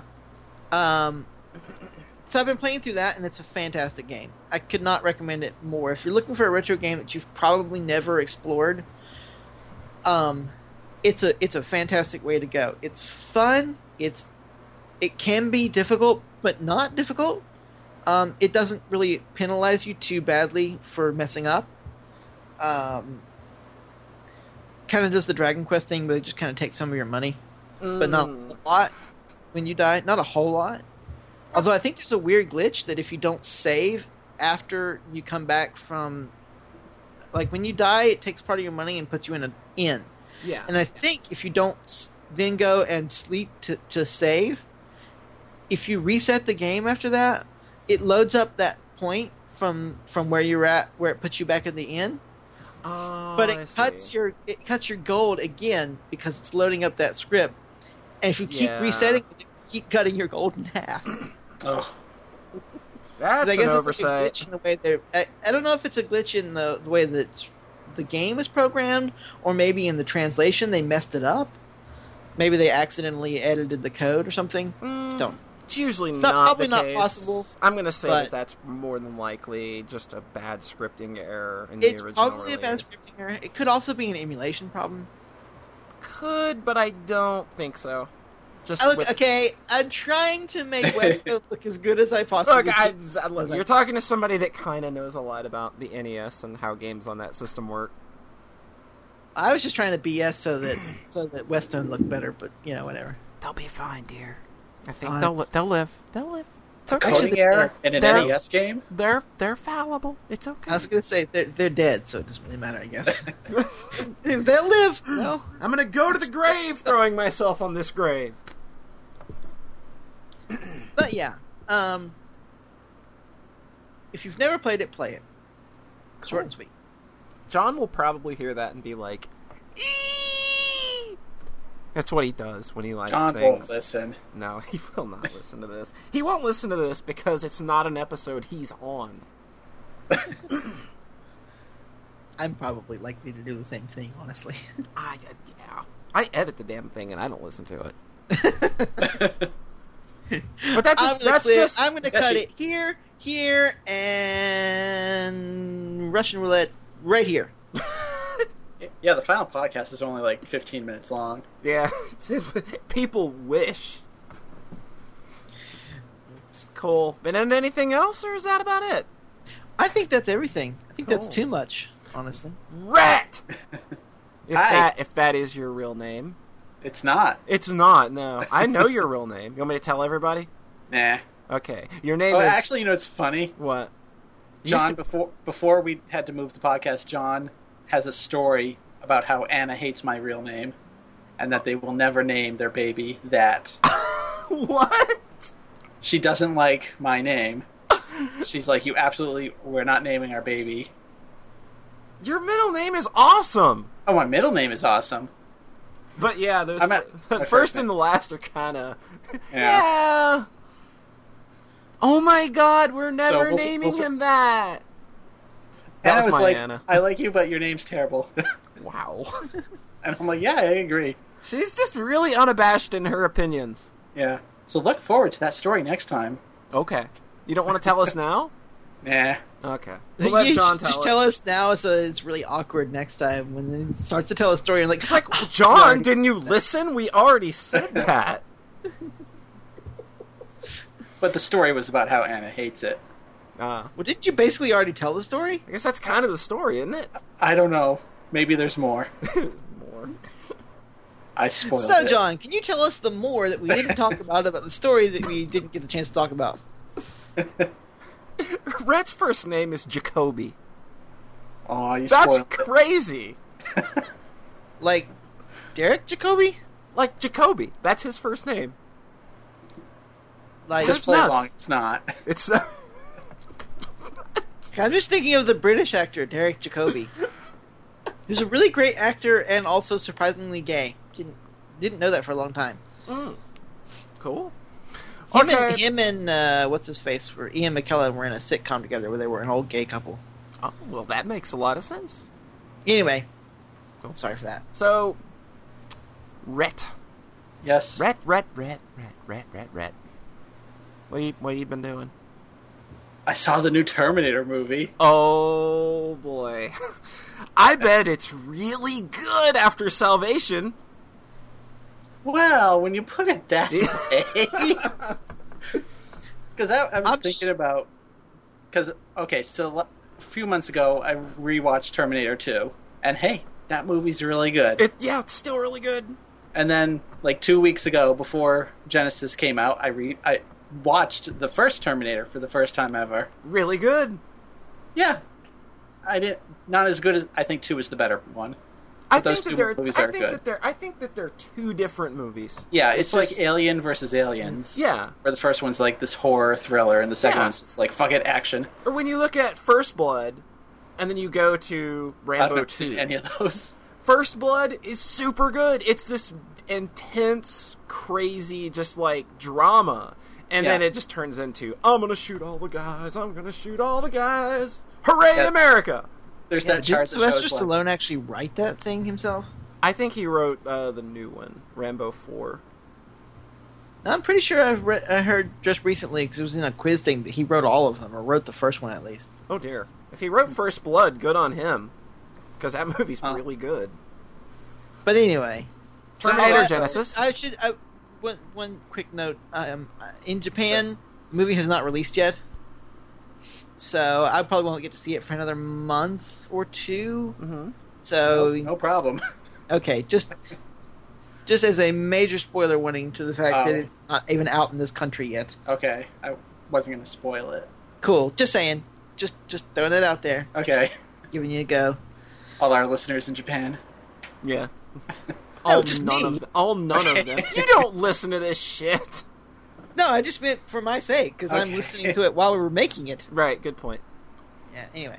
Well, either way, so I rewatched 1 and 2, and then I was just thinking about, like, Terminator 3 people hated, but it has that one action scene where he's, like, on the fire truck and getting smashed through the walls. That was pretty cool. I liked when he was carrying the coffin out. That was really Yeah, rad. like, it has moments. Yeah, but then that ending... And then the ending is fucking bullshit. That ending takes a big old dump on the chest of everything Yeah. that the mythos had been. Yeah. But at least you remember stuff from that movie, and then Yeah. Salvation happened, and I can't tell you anything about Salvation. tumbleweeds. Like, I've seen that movie twice. That had a girl that was, like, semi-naked. That's all I remember in it. Of like course, that's all I would remember about it anyway. yeah. Like, nothing happens in Salvation. Like, it is complete nothing, because there was going to be this twist ending where, like, either John Connor became a Terminator or the Terminator killed everybody at the end. Mm-hmm. But they cut that stuff out, and it's just nothing of significance actually happens. Yep. And then Terminator Genesis happens and kind of takes a big dump all over the franchise again. Oh, no. It's basically, it's so weird. Like, the first hour is kind of a remake of Terminator 1. Mm-hmm. And I really like that part. Like, they go back to 1985 or whatever it was, and, like, they're reshooting scenes with, like, the thugs and, like... That's really cool. Like, the same-looking construction driver going, what the hell? Mm-hmm. And then it just gets terrible. They go to 2017, and it's just... Like, they're like, we have to stop the new Skynet, which is cell phones and Apple. And yeah. God, so no. they modernized it, and it's just so bad. Oh, God. Sounds like that new RoboCop movie they did. I saw that. This was worse. Oh, God. That new RoboCop movie was effing terrible. I didn't see it, but there were posters for it everywhere in Japan. Huh. Like, I guess for some reason it was really popular here. RoboCop sold ramen noodles in Japan, though. That's pretty True. cool. Yeah, so... Oh, and by the way, not to cut you off here, I looked it up, and in fact, Stallone did completely rewrite the screenplay for the first Rambo movie. He did a really good job. First Blood is really It's good. based on a book, but he apparently changed a lot of the stuff from the book that was kind of like the bad points of it and made it into a better character. That's really cool. Cool. So He only kills For one Stallone. person in that movie. Yeah. And it's That's by the thing. accident. Well, that's the thing. Like, in the book, he killed 16 people, and Stallone was the person who changed it so that he didn't kill all those people. That's crazy. And Stallone changed the ending so that he doesn't die. That's really cool. But then the sequels But happened. then the sequels happened, and then Well- it's not good. Anyway, Oh, Terminator this Genesis. Well, I'm pretty much done on that, but I heard some story that that Rambo game from last year is getting DLC. What? Yeah, I saw that. Are you kidding me? No, I swear to God, I saw that story. Oh my god. What? How is Did that you- possible? Polly just falls out of her chair. I'm kind of reeling back here, but how is that possible? Okay, I know we shouldn't... Yes, it's true, Rambo is getting Baker Team DLC trophies. Posted June 13th. Good fucking lord. Holy shit. Anyway, I played Ori and the Blind Forest. hearing a lot of good buzz about that. It's a very, very, very, very pretty game. Hell yes it is. It's maybe the best looking game ever. Wow. Really? Just from like a technical 2D art aspect. Mhm. Because I don't love like the style of it or like kind of the setting is a lot of like forest locations, obviously given the title, but like it's so good looking. And like I went back and kind of compared it to stuff like Dust and Elysian Tale and the new Rayman games, and like it kind of puts those to shame. Wow. Because the thing that I noticed in Ori is like everything's kind of always in motion, always kind of swaying, like there's this invisible wind. Mm-hmm. So it's really good looking. Yeah, yeah. And Screenshots look really good looking. yeah, that's the thing. It's like I don't feel screenshots do it justice because It's a game it's that's seeing it in movement that's it's really really just mind-blowing. it's got a really kinetic style. Yeah. I'm worried that I probably wouldn't even be able to play this on my computer. Yeah, it's an Xbox One game, so it might be a little demanding, I'm not sure. But I don't like the term Metroidvania anymore. Maybe I've never liked it. but I I've just never feel- liked it. I've always thought it was really I just don't know what that term means anymore, and everyone's like, oh, this is a Metroidvania. I'm like, what does that even mean anymore? It's like it's like I remember people calling Dust or Elysian Tale a Metroidvania, and it was like, Yeah. no, you're missing the point. That is not what that is. Yeah, that was Yeah, I definitely mean- kind of a Zelda 2-ish, because you had like the world map and stuff. Yeah. This doesn't have that, but it's still very like you will do these locations in this order, and there's like 3 dungeons that you have to do that are separate from kind of the big connected map. Yeah, no. Metroidvania only works if you A, have to kill stuff a lot with side-scrolling, and B, there's an more open exploration and blah blah blah blah words. Yeah. Like if it progresses in levels, you almost can't call it that. Yeah. This isn't levels, like it has a big open world, but like it's very kind of checkpoint, like you're gonna go here now and there's nothing really else of value to just do besides go to the point we're telling you to go to. Like the new Strider game. Yeah, it's definitely similar to that.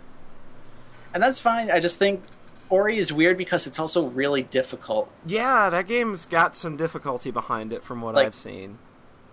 It's almost kind of like Meat Boy meets Metroidvania. Yeah. Which gets kind of annoying at times. It really frustrating when like you're just trying to progress like to your next destination, and like everything in the open world will kill you in like 2 or 3 hits. So you just have to keep dropping checkpoints. Yeah, see, I don't like that. Yeah. I don't like a game that's I don't like a game that's all about the difficulty, because difficulty never keeps me wanting to play a game. I'm not someone who plays a game for the challenge. I play the game for the enjoyment, and for me, the enjoyment is not in the challenge, so if the game is too challenging, I just stop playing it. So you're saying you're a casual? No, I said too challenging. I didn't say that I waggle my Wii remote around with a bowling ball. Okay? I bet you play mobile games. But I don't know. Rhett, keep going. to be fair, sorry. I think this would have worked better as kind of more discrete levels, because the best moments of it are when it's very focused in a platforming area and not kind of trying to be the open world Metroidvania stuff. Because like the last dungeon itself is just like 8 hallways that are just like basically Super Meat Boy levels, and that stuff's great. Like it ends like the middle of the game really kind of was like, I don't know if I like this or not, and then it ends really, really strongly. So like there's just like straight up like challenge rooms where like you got to get to the end and you'll drop 1 checkpoint to the front, and it's wonderful. And then each of the dungeons ends with like a chase scene, kind of like from Rayman Legends. or those are so cool. Those were so cool in Rayman Origins, and they're maybe a little less cool in this. Because they felt a little really scripted. Where it's like the first one I got through the first time, like 1 life, and it felt amazing, and like the music has this big climax. And then the second one I died like 10 times on it. And you really lose like the moment. That's the same thing, the problem you have with games like Uncharted, where they have these really elaborate set pieces that are stupidly awesome, but the moment you put a point in there that's a fail state, that moment loses its luster every time you die. Yeah, and then it was like I'm getting right to the end, and then like a scripted rock falls, and you have to be on the left side of this column, not the right side, and just like start the whole thing over because they don't let you put checkpoints down during it. Yeah, see that would kill me. Yeah, because like if you're gonna try and tell a cinematic, sometimes a cinematic piece needs to be a cinematic piece, not a gameplay piece, because you destroy the point if you're trying to make it gameplay. Just make gameplay or make a cinematic scene, but don't mix them too much if you I think don't know how to do it properly. I think The Last of Us handled that perfectly.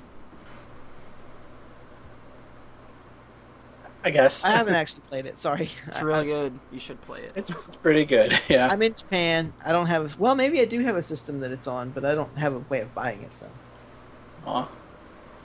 So yeah, ultimately I'd probably give Ori a thumbs up, even though, like, don't expect a Metroidvania, because it's... I don't know what that term means anymore. But I hear that Axiom Verge is one. I want to play that. I'm still wanting to play that too. Yeah. It was funny, these two came out, like, pretty close to each other, and, like, people were like, oh, I'm so sick of these Metroidvanias all of a sudden. What? But says the same people that spent the record amount of money on the Bloodstained Kickstarter. I usually Oh, I yeah. usually bleep out the word Metroidvania on this podcast. Do you actually do that, or Yes, you just, I do. Yeah, I usually do. Oh. But I'm not doing it this time. Oh, Is it good. like- Because it would annoy the hell out of me to bleep out Metroidvania every time we've said it. I will say though, like, the thing that was so genius in the original Metroid was the freeze beam, because that was the thing that you Oh, could yeah. use as a weapon and like a traversal tool. Yeah. And Ori has this really cool thing where throughout the whole game, enemies are very projectile based. Like they kind of spit at you and it arcs in towards you. There's an ability you get about halfway through that lets you springboard off of enemy projectiles. Oh, that's really cool. So all of a that- sudden it's just like, oh, I can go everywhere now. Like, it kind of reminded me of getting the freeze beam and like, because like the worst thing in those games is when you come up to a door and the door is just like, Yeah. you need a super missile or you need a super bomb to open this. Yeah. So when you find something that's like, it uses what was already there and you didn't even realize that was something you would be able to use later on. That's Like just really being able to cool. springboard off of enemies and their projectiles Yeah, that's... is really cool. Really smart design. Yeah. So that was really good. And then, like, the last ability is just, like, a high jump. And you're like, aw. Oh, no. And it's really awkward to use as well. Like, Aw. the high jump is hold L2. Oh, God. It's already annoying But then, me. if you want to high jump off of a wall, it's hold the opposite direction. It's like the controls aren't even consistent. It's so weird. That's weird. That doesn't make sense. Yeah. But that's Still, a it neat can't- game. Can it ever be quite as cool as Cave Story with its gun that you can shoot down and it shoots so fast that it pushes you up into the air? The machine gun. That thing is so fun. I loved that thing. Yeah. I think the real genius in Cave Story was that when you play it a second time and you don't get the machine gun, Yeah. Because And then then you you've realize- got to really think your way around Oh, differently. God. yeah, because then you have to do it without that kind of safety net, and you're like, oh, this is way harder now. Yeah, the first time you come to an obstacle that you passed so easily on your first try, it's like, oh no. Yeah. Or even just in that first sand cave area where Yeah. if you fell, you just boost yourself back up, and now you can't do that, and you're like, oh, this is way harder. Yep. And there's like jumps that you can just barely make by like a pixel without it. Yeah, Cave Story's awesome. Yes, love that game. Yeah. I remember playing that game before anyone else knew about it. Hipster Yeah. mode there. No, but like really, like for somehow I just magically found out about it by accident before, back when it was still a random PC game that had, wasn't even in English yet. Or maybe had just been released in English, That's when I but- played it, when the English translation came out. Yeah, Yeah. maybe it was right about then, maybe. And it was just like, what is this mess? Like, it was so not revolutionary and yet incredibly revolutionary. Yeah, Yeah, it does everything that it does perfectly. But that's what happens when you spend 5 years on a game. True. Aw. Sorry, Rhett. I'm just thinking though, like, what would Cave Story look like in like kind of the modern, kind of busy indie climate?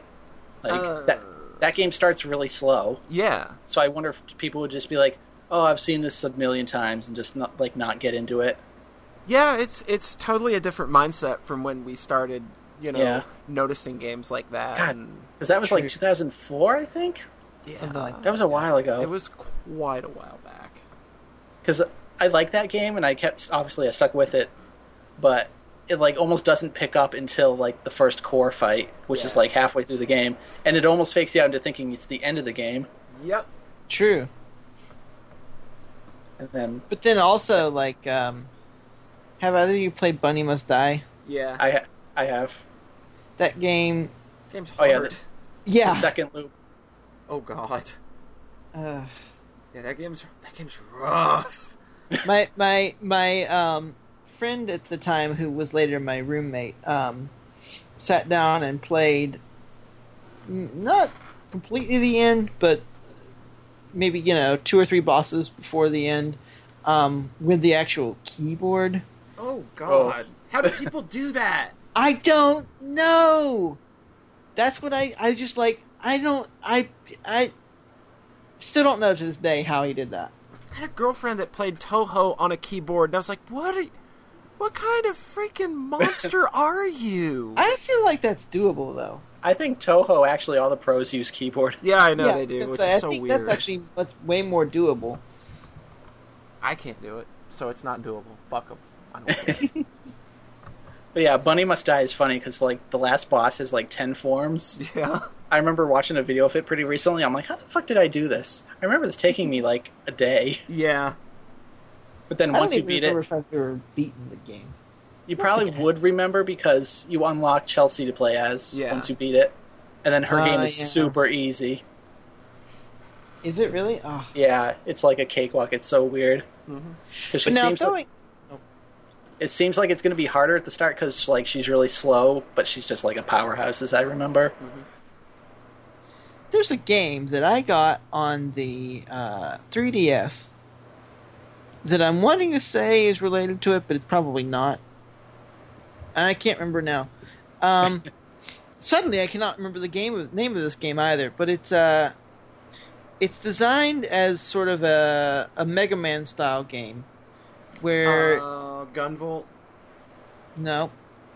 It's an indie game.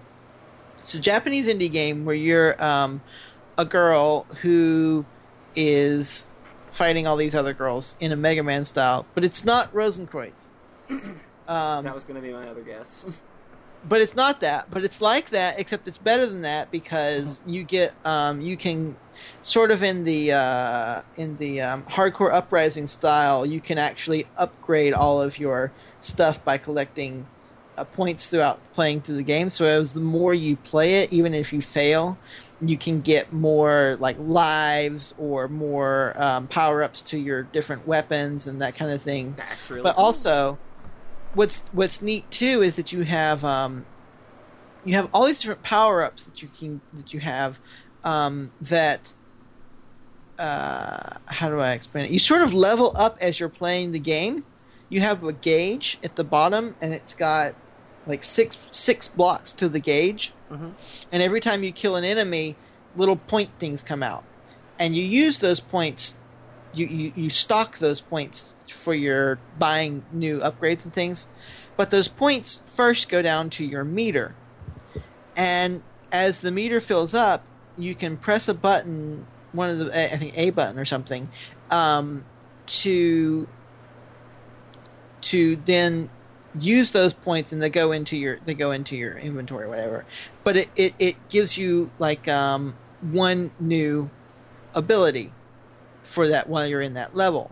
So like the first block is maybe like speed, and the second block is on the meter is like your how far you can jump, and then the third block on your meter would be like maybe like how your weapon shoots. Mm-hmm. So, and then maybe like the fourth block is how many shots per time per fire come out.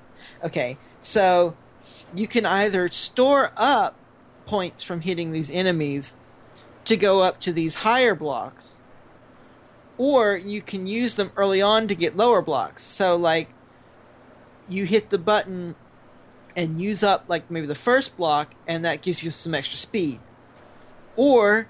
And you can do that like 2 or 3 times and stack it. Or you can store up all those points to get one of the high things to get like a power up to your weapon. So while you're in the gameplay doing the actual game, you're having to concentrate on what do I need for this situation? Do I want the speed and the jumping first, or do I want to wait? Do I want to charge up my weapons for these enemies and then, grind up a few points for the speed to get over this jump or whatever? So you're having to like charge up your character's abilities while you're doing the gameplay.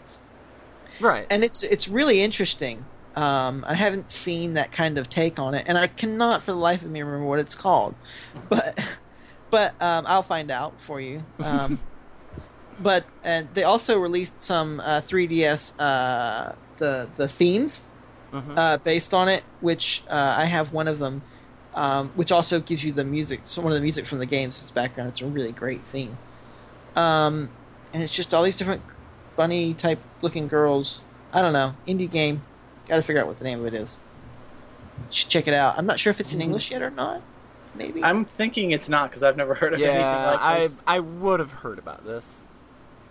I'll definitely let you know. You can mention it later if you'd like or whatever. Cool. But of course, you might not be able to do anything but just watch some videos. I'm not sure. Right. You can cut all of that. I will leave it in. That's why we have a podcast, so you can have tangents. So moving on. Moving on. Yes. I played Rocket League. Uh-oh! This is the summer jam. It really is. This game came out of fucking nowhere. Yeah, I remember hearing about it a long time ago and thinking, soccer with cars? That's insane! So, this is a sequel to a game called Supersonic Acrobatic Rocket Power Battle Cars, I believe is the name. Yes. I'm Wow. doing that from memory. Mm-hmm. And, like, it's the exact same game, practically. Yeah. But somehow, this time, it just clicked with people. Yeah. Like, this is just the sequel that handles better, it feels better, it looks better. Like, it's just incremental upgrades across the board, but it just clicked with people, and yeah. And maybe it turns out that having your cheeky little clever 8-word title, probably ditching that was a good idea. Yeah, it just reeks kind of Xbox indie game or like Steam garbage. Yeah, it's just trying a little too hard in that instance. Yeah, so this is a way better title, Rocket League. It's just instantaneous. You get an idea of what that game's probably going to be.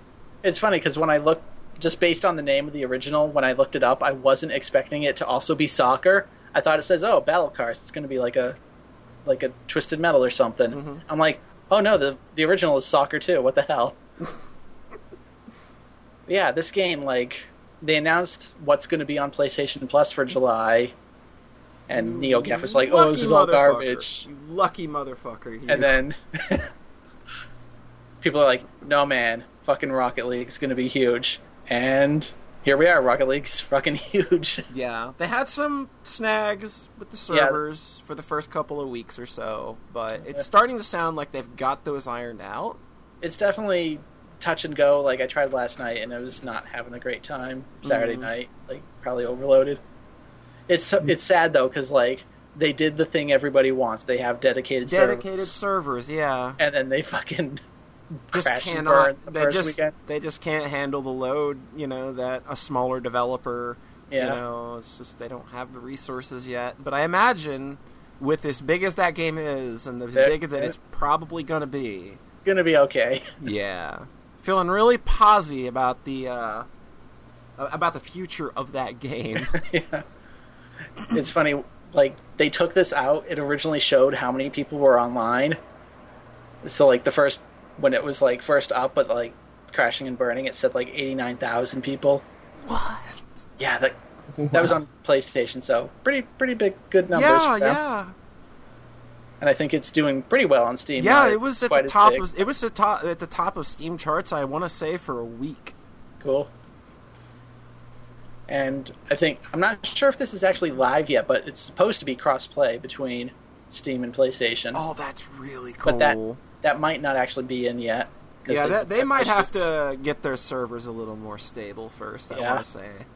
Because that game is no fun when it's lagging, unfortunately. Yeah. Because it kind of does GGPO rollback.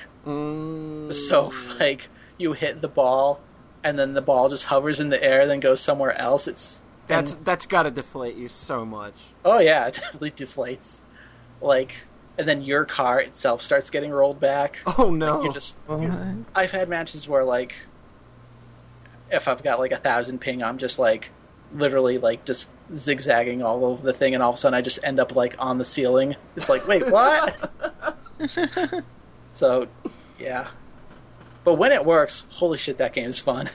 Yeah, I haven't got on the train yet, mostly because, well, it's just it doesn't sound like the issues are solved yet, and I don't want to throw $20 at something that I don't really have a lot of people to play with yet. Yeah. I haven't seen this game at all. I don't even actually know anything about it, so So hate to say. good. It's It's- so good. It's soccer with cars. It's as I insane mean, as that you sounds think that. cool. Yeah. I remember seeing Top Gear do that one time. Have you ever seen? I don't know if either of you ever watched that show or not. Nope. No. Oh, I know it can be nothing really about- funny sometimes. I know nothing about cars. Well, that's the thing about the show is that it's most of it is just stupid and silly and doing ridiculous things with cars. Mhm. There's also sections about cars, but it can still be very, very funny even if you don't know anything about cars. And one of the things they did at one point was they did an entire soccer match with a gigantic inflatable soccer ball and like 6 SUVs. Oh my It god. was hilarious. And the Rocket League developers were watching that and they said, we can do it better. Clearly. But it was really funny to watch Yeah. big SUVs on a sports field playing soccer. Wow.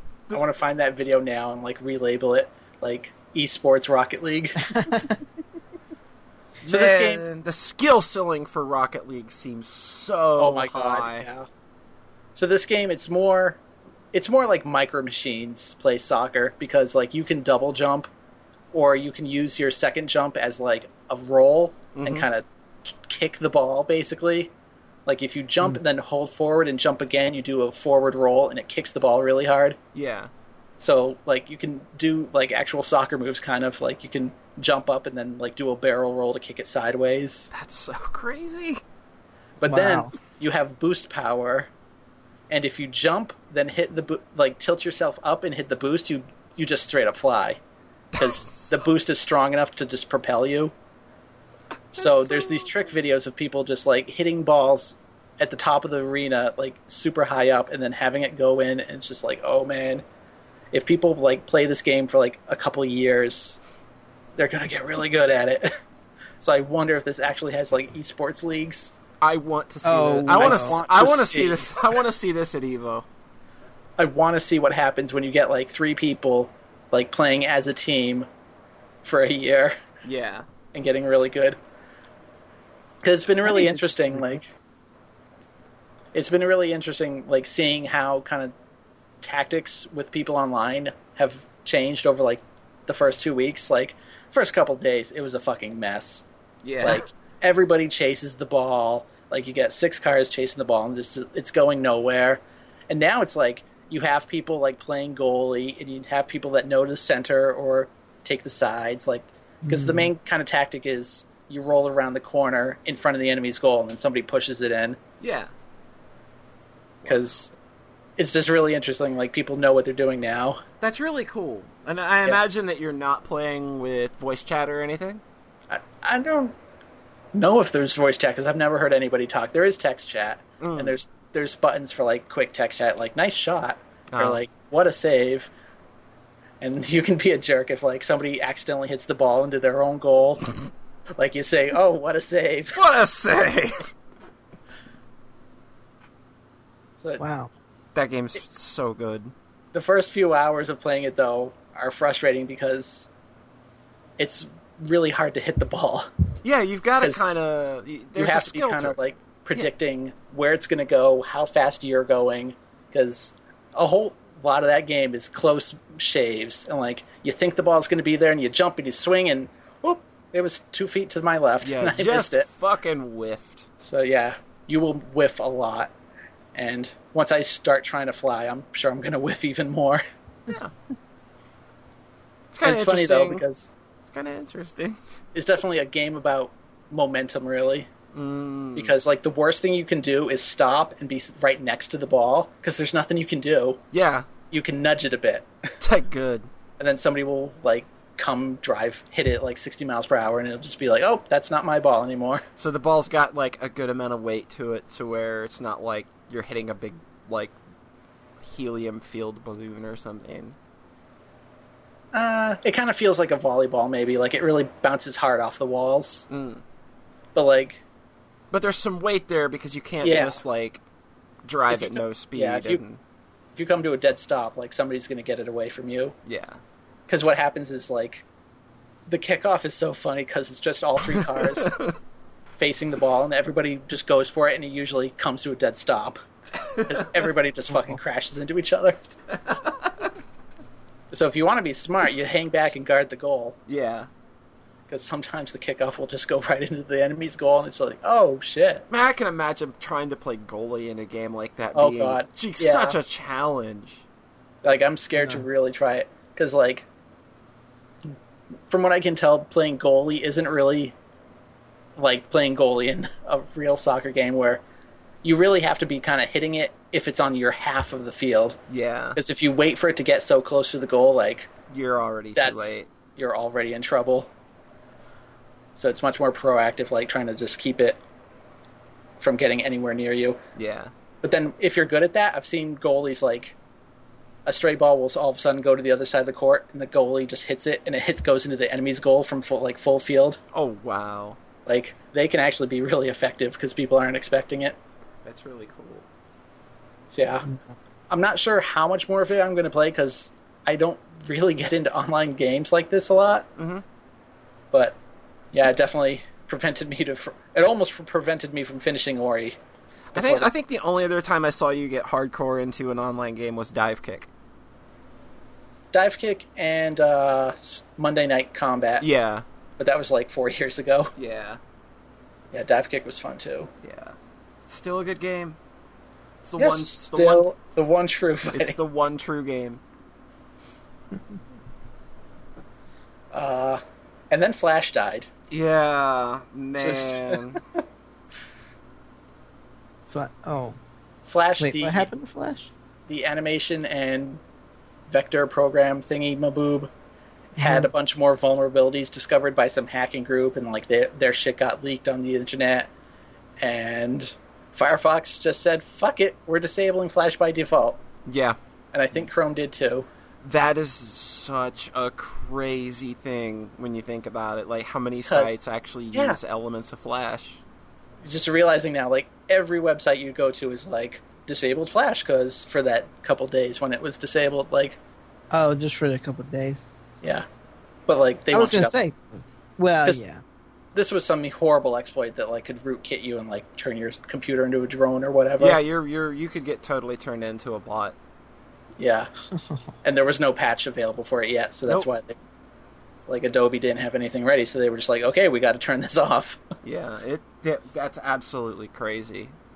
Yeah. That's but basically, I've been making games and movies in Flash since, like, 2000. Whoops. So this was a little You are part fry. of the problem. Whoopsie poopsies! Well, no, I think the problem was when video took over. Like, YouTube using Flash for however long they did. They made Flash a much bigger target. Yeah. Because Well, that's not true. it's weird, because to me, Flash is a vector-based animation program. But what people really use it for has always been video. Yeah. Ever since YouTube. Yeah. So it became like this plugin that you just thought everybody's going to use forever. And then fucking gets hacked to hell, and the Facebook director is saying, we need an end-of-life span for Flash. Like, we want it gone in 18 months or whatever. And, like, for browsers to straight up no longer support it. And that's when I'm like, oh, fuck. It's like, there goes my entire game / animation making career.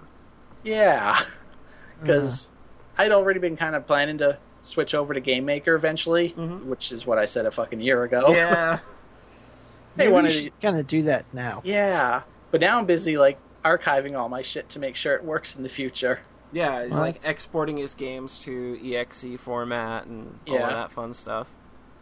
Like, Newgrounds made a thing a while ago called Swivel that it makes really high quality versions of Flash movies as video formats. That's really cool. Yeah, so they've known this was coming for a while, and everybody could kind of tell Flash was on the way out, but I've been digging my heels in, but this was the oh shit moment. Yeah. I mean, it had to come at some point. I guess it sucks because it's just like, it's because of fucking hackers and malicious people trying to force it out. Yeah. Like, they're ruining for everybody. Yeah. Because it's such a good tool for making games. Yeah, like, it's not that hard to use. Learning ActionScript is not that bad. Yeah. I mean, I made a fairly rudimentary... That's the word I was looking for earlier. Oh. Rudimentary. I made a fairly rudimentary, like, shitty shooter engine in it in just a day with no knowledge, just like, okay, this is how variables work, this is how calling certain things works, okay, and then I made a shitty engine that I never did anything with, because it was shitty. Yeah. Wow, thanks, Rhett. But then it's focus on the shitty.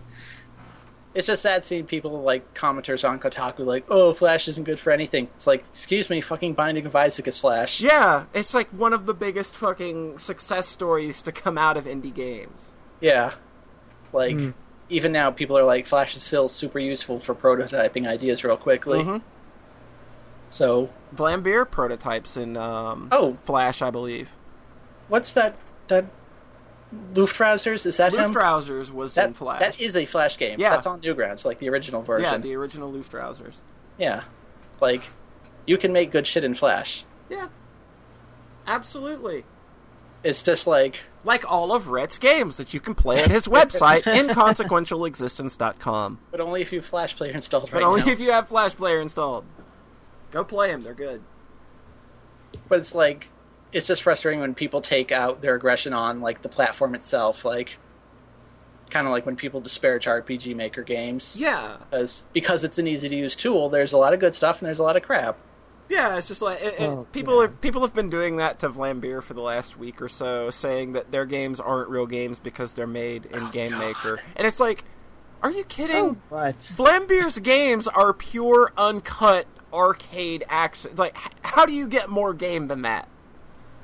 That's silly. It's like saying Corpse Party isn't a game because it was originally designed in whatever it was designed in. What was it designed in? Was that an RPG Maker? It was either RPG Maker or one of those visual novel makers. I think it was the RPG Maker, if I remember correctly. No, one or the other. Anyway. Yeah. It's real shitty, Rhett. Busy trying to fix my website. Oh. Like, it was just...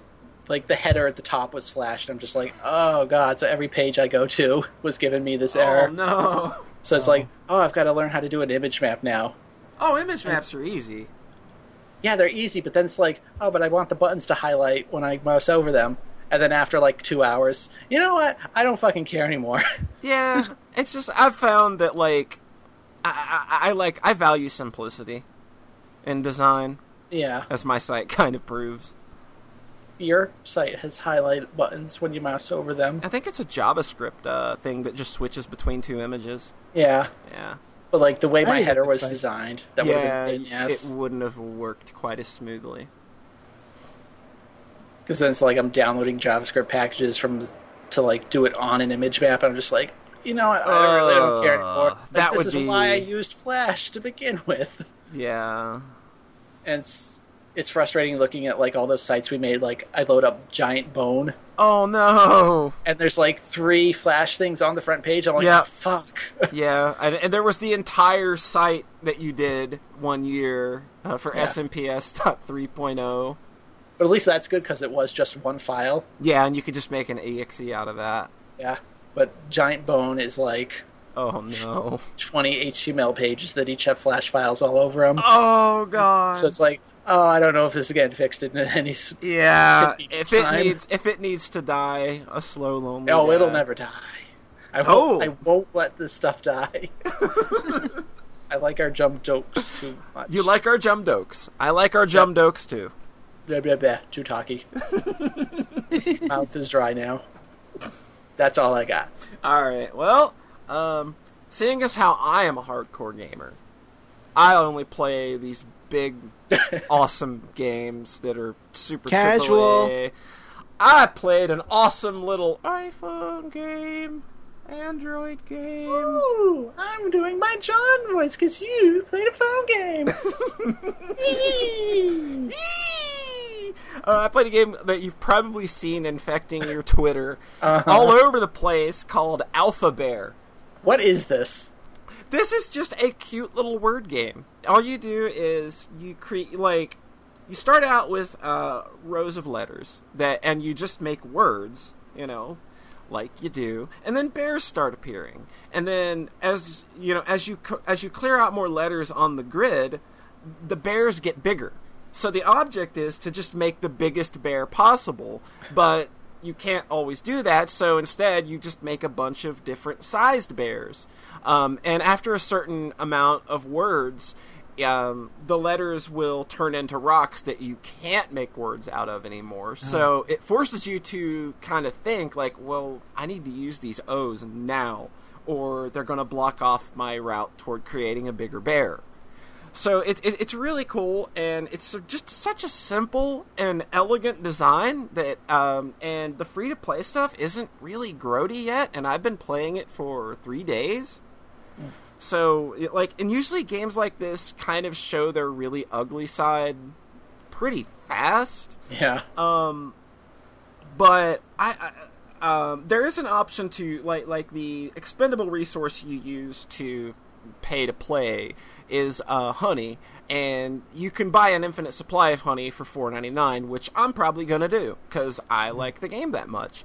But you can also just hit a button to make your phone watch a video for 15 seconds or something, and you'll get 50 extra honey.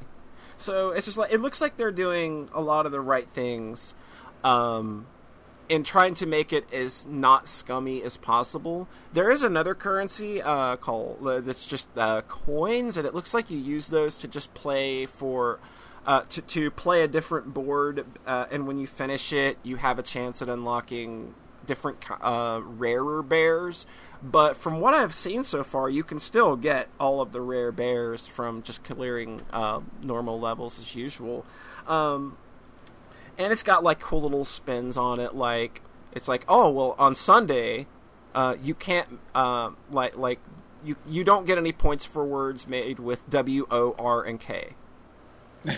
So and every day every day has got a really cool theme like that. Saturdays was it's a party, so you get extra bonus points for fun, using the word the letters FUN. What day do you get points for using the letters FUCK? March 69th. Oh. Okay.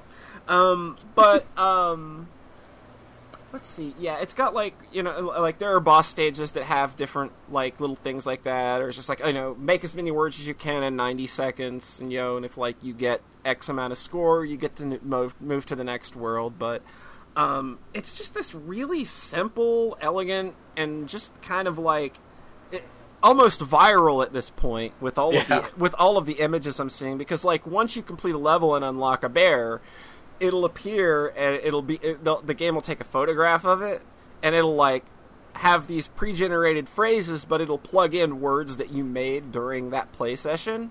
Okay. So you can and there's a refresh button you can keep pressing to keep making it cycle in different words and phrases, so you can get some really funny things I ended up getting dick a couple of times. I pulled up one of your screenshots here. Let me say what it says. My penis and your harem make a beautiful combination. So you guys keep sharing these lewd screenshots. I'm like, what the fuck is this game? It's just a word game, and they've picked this perfect way to get the word out about the game, because I only started caring about the game because I saw other people. It's what the fuck is Alpha Bear? What? I keep seeing this, and then I go and look at my phone, and it was Alpha Bear. I'm gonna make this thing say dick. Well, that's better than the game that I've been the iPhone mobile game that I've been playing. What was that? I've been playing 10 Billion Wives. Oh, I've seen you posting screenshots of this. Yes, and 10 Billion Wives is I guess you could call it a game. It's like a cookie clicker thing, isn't it? Yeah, basically.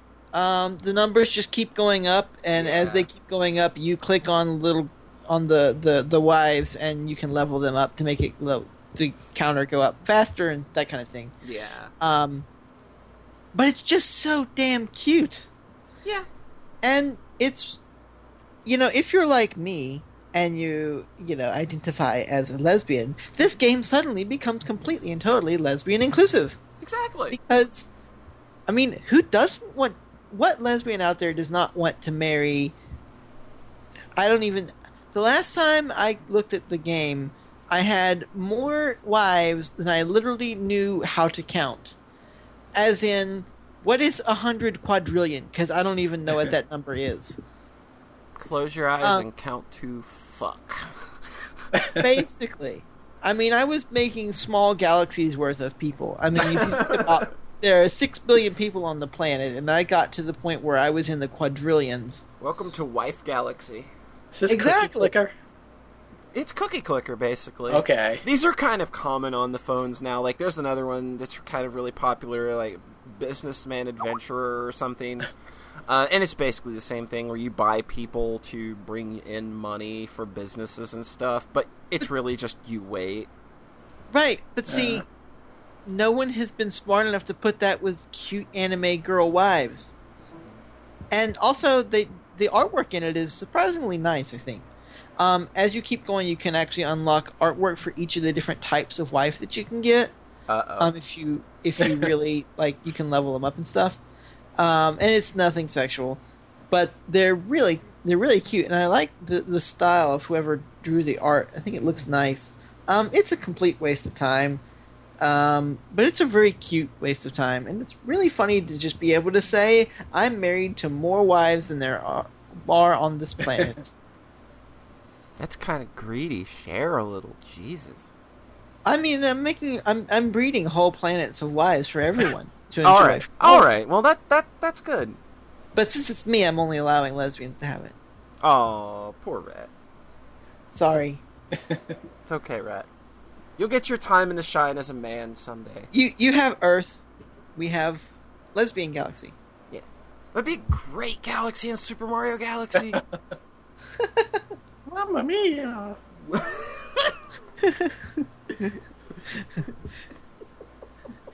Rosalina! Stop! Peach! What are you doing? Stop! Tribbing time! It's a tribadism joke. I have no point here.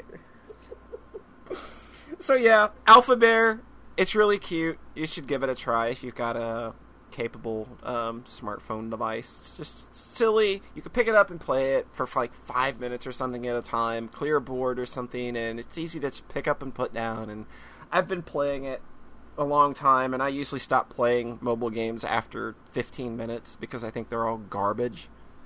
Yeah. But I really like this one. I'm probably going to throw the $5 at it to kind of show the support, the same way I did for Jetpack Joyride when they had a coin doubler. I bought that just because it was just like, yeah, here's a thing. I mean, $5 is not that much. Like, they're not even asking for a ton. Yeah, it's fine. Yeah, it's fine. So there's that. So that's video games. That's video games. Now we get to talk about the other awesome stuff nobody ever wants to hear me talk about. Oh, can I throw in an interjection there real fast before we move on? If you have to. I did find the name of this game, and I have actually linked you the website for it. It's called Majin Shoujo Chronicle 2D Act Dark Witch's Story. I have to think check out the link. I have to think that if that would have been out here, I would have known. Yeah, I never heard of this. Yeah, you definitely would have. But look at it; it's really quite cool. You can see the meter down here: speed, wing, which is like how long you can float. Is this thing gonna autoplay a video if I look? No. Okay, good.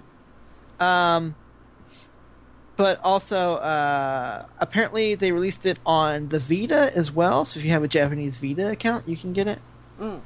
It's 400 yen, which is less than $4. Yeah, it's still cheap. And it's quite a long game for that price. Cool. So video games are stupid, and we won't talk about those anymore. We'll talk about dumb things like music, because everybody loves it when I do that. Yep. Everybody loves it. Hey, Rhett. Yeah? Did you hear that another band from the 90s are kind of like getting back and doing their thing again? Oh, man, I love Soundgarden. Oh, dude, that was like 2012. Oh, wait, they did get back together? Yeah, they got back. I didn't know that part of Yeah, they got back together in 2012. They I released... picked the worst possible joke there. to say your joke failed by being correct. Yeah. King Animal's pretty good, though. I like that album. So, get the vinyl if you can, because the CD master's terrible.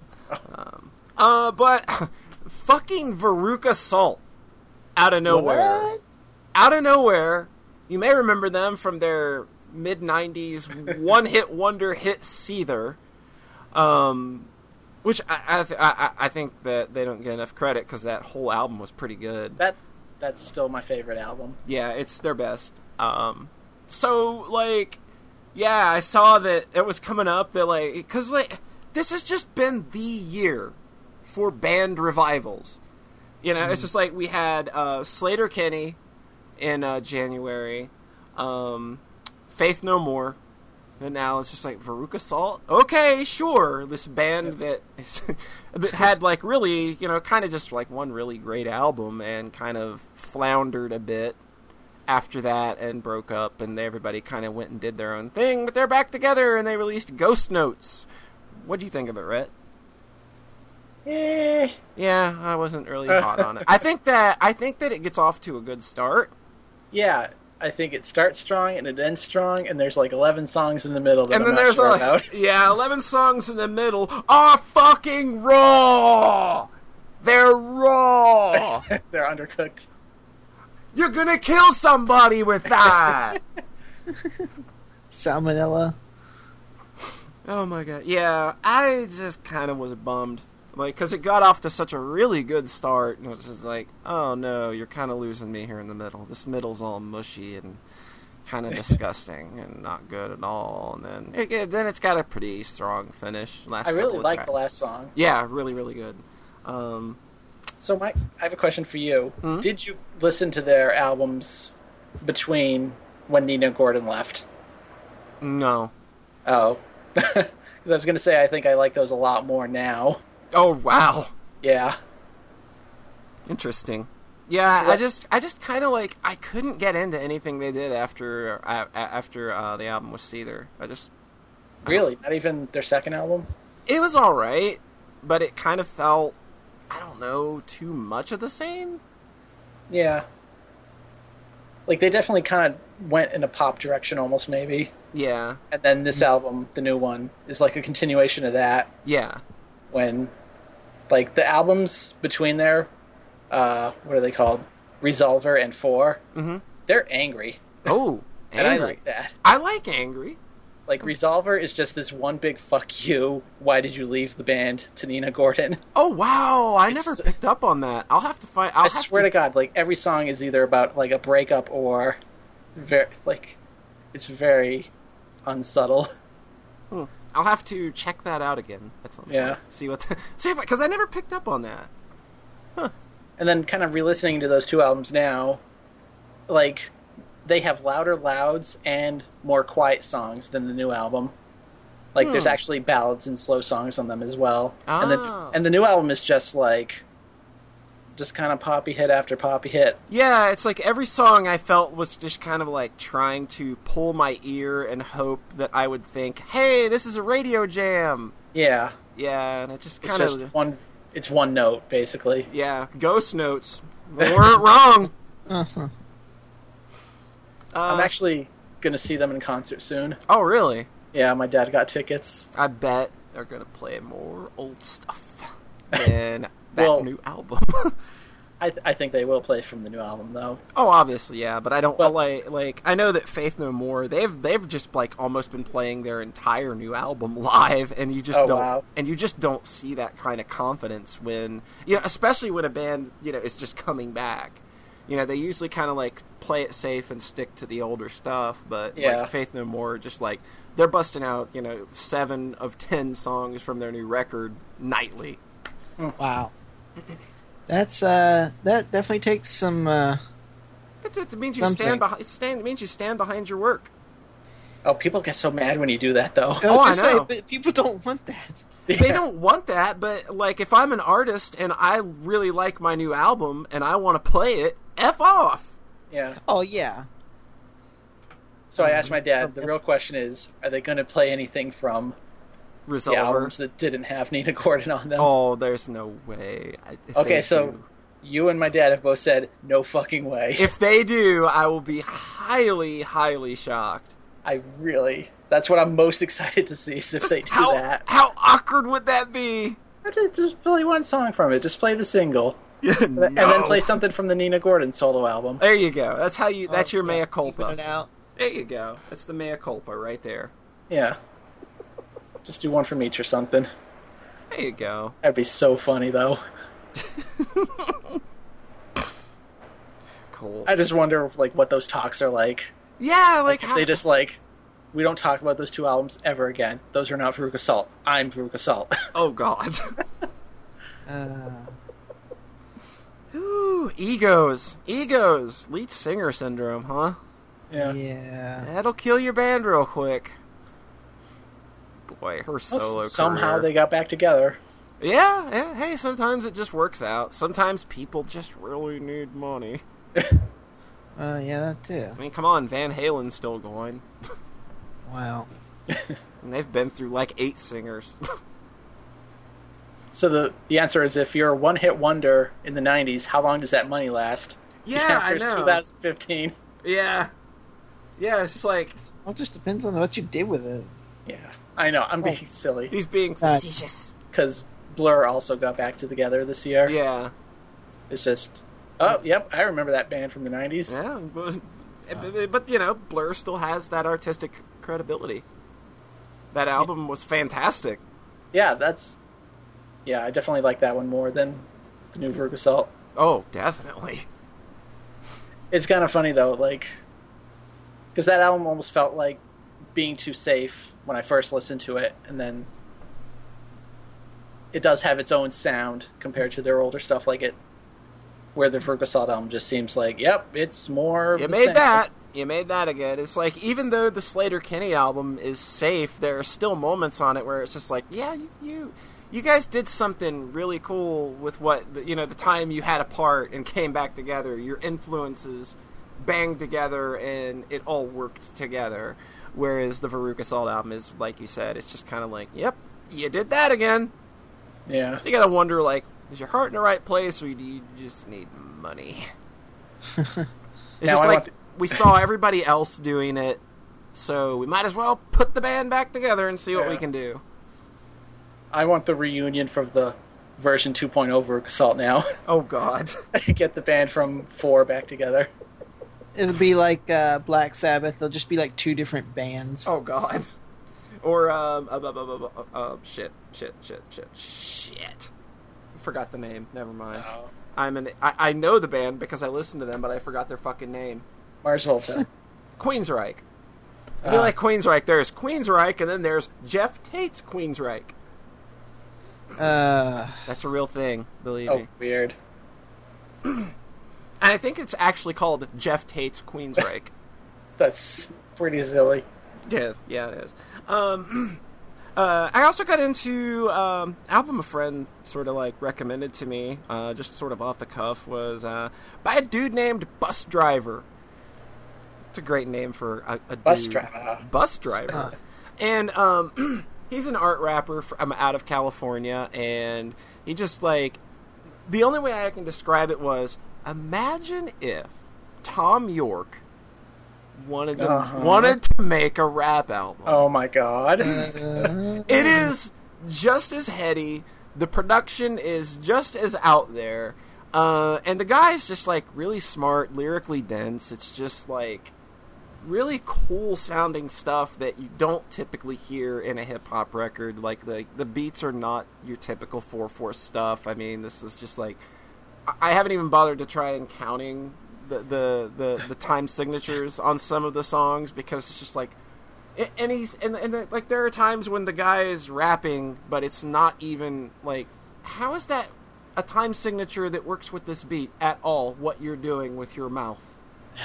And it's really, and he's also got a great singing voice at the same time. So he's got like, he doesn't have people singing his hooks. He's doing everything himself. From what I understand, he did a lot of the production himself as well, which kind of fits, if it's a guy that's saying all of these really weird, abstract kind of things and painting his lyrics more like a rock performer would rather than a rapper. It kind of makes sense that his beats and like the way he's produced would kind of just be really freaking out there. But yeah, Bus Driver, Perfect Hair. It's a great album. I'm really thoroughly enjoying it. Kind of bummed I missed out on it last year. Turns out the guy's got like 9 other albums though, so I guess I've got, plenty of stuff to continue checking out once I'm tired of having perfect hair. Good album. Good stuff. So that's all I've been doing. Haven't had a lot of time to do much over the last couple of weeks. It's just been incredibly busy. My own fault. It was my own fault. Aww. I'm the one that scheduled everything. I'm an idiot. So, Rhett, I have a question for you. Uh-huh. How's that old early access doing? It's hanging in there. It's hanging in there, huh? It's doing what it can, right? There was an update for Broforce. That was an update for Broforce. Yeah, they put more aliens in. All right. So, Brett, Hi. we know early access is boy. It's hanging in there, but I know that you've got some news that you want to talk about. Some fucking Kickstarter news. Oh, baby. So, this launched... Actually, let me back up a bit. If there's one thing I keep saying is my biggest disappointment in gaming, would you know what that is? I don't. So, Are you going to say it, Polly? No, I want you to say it because I just love hearing the pain in your voice every time you say it. It's when Mega Man Legends 3 got canceled. oh, well, I was Yeah. very, very disappointed And by all, that. I mean, and really, I can't think of anything to say about that myself.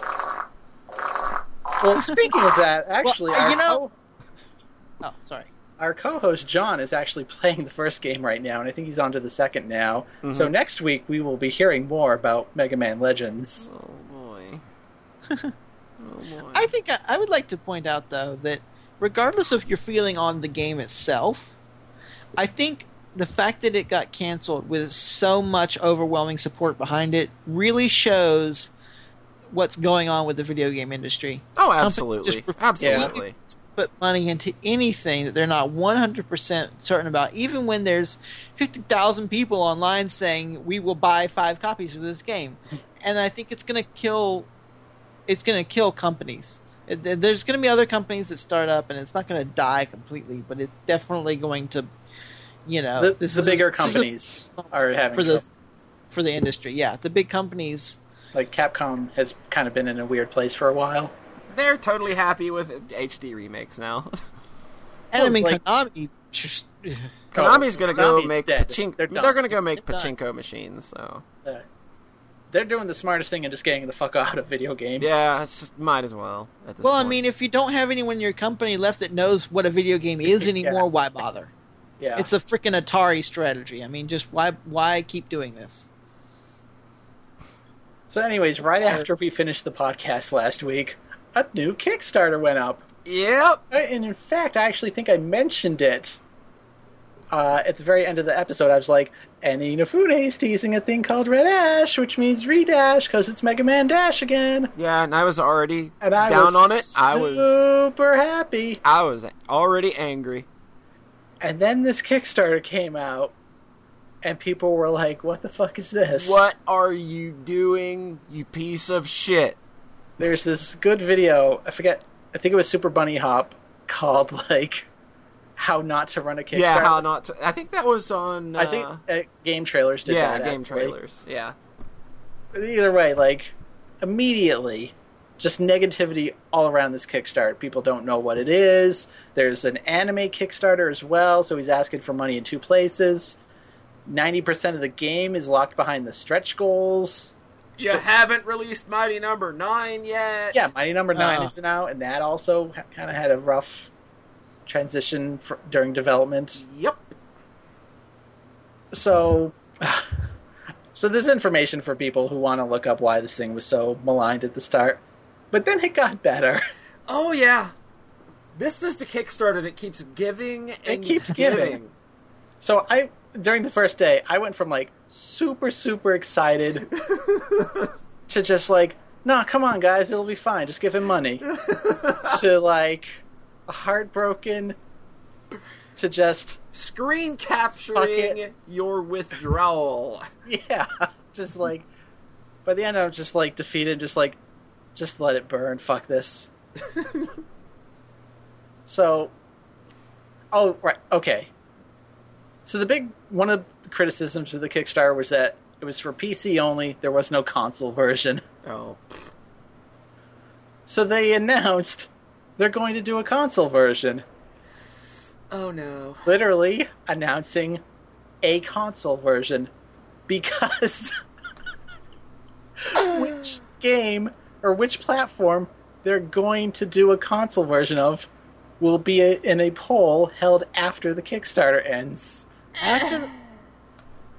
So give us money now, and if you want a Wii U version, well, you better vote for Wii U. If you want a PS4 version, well, you can't please everybody. Which is just crazy. That is crazy. That's like saying, please give us money for a game that you might not actually be able to play. Exactly. Like, if you don't have a PC, you still shouldn't donate to this, because then you might not get the version you want. But not even the version you want, that you can physically play. The entire game is hidden behind stretch goals. Yeah, that was the initial thing, which is like, this is like the Cal Conan incident, and if we get to 800K, we'll do episodes 1 through 3, and if we get to 1.3 million, we'll do episodes 4 and 5, and like there's this whole map of stretch goals being laid out. And even better, though, is that when they announced the console port, they pushed everything else back 200K. So, like, now if you want episodes 4 and 5, it went from 1.3 million to 1.5 million.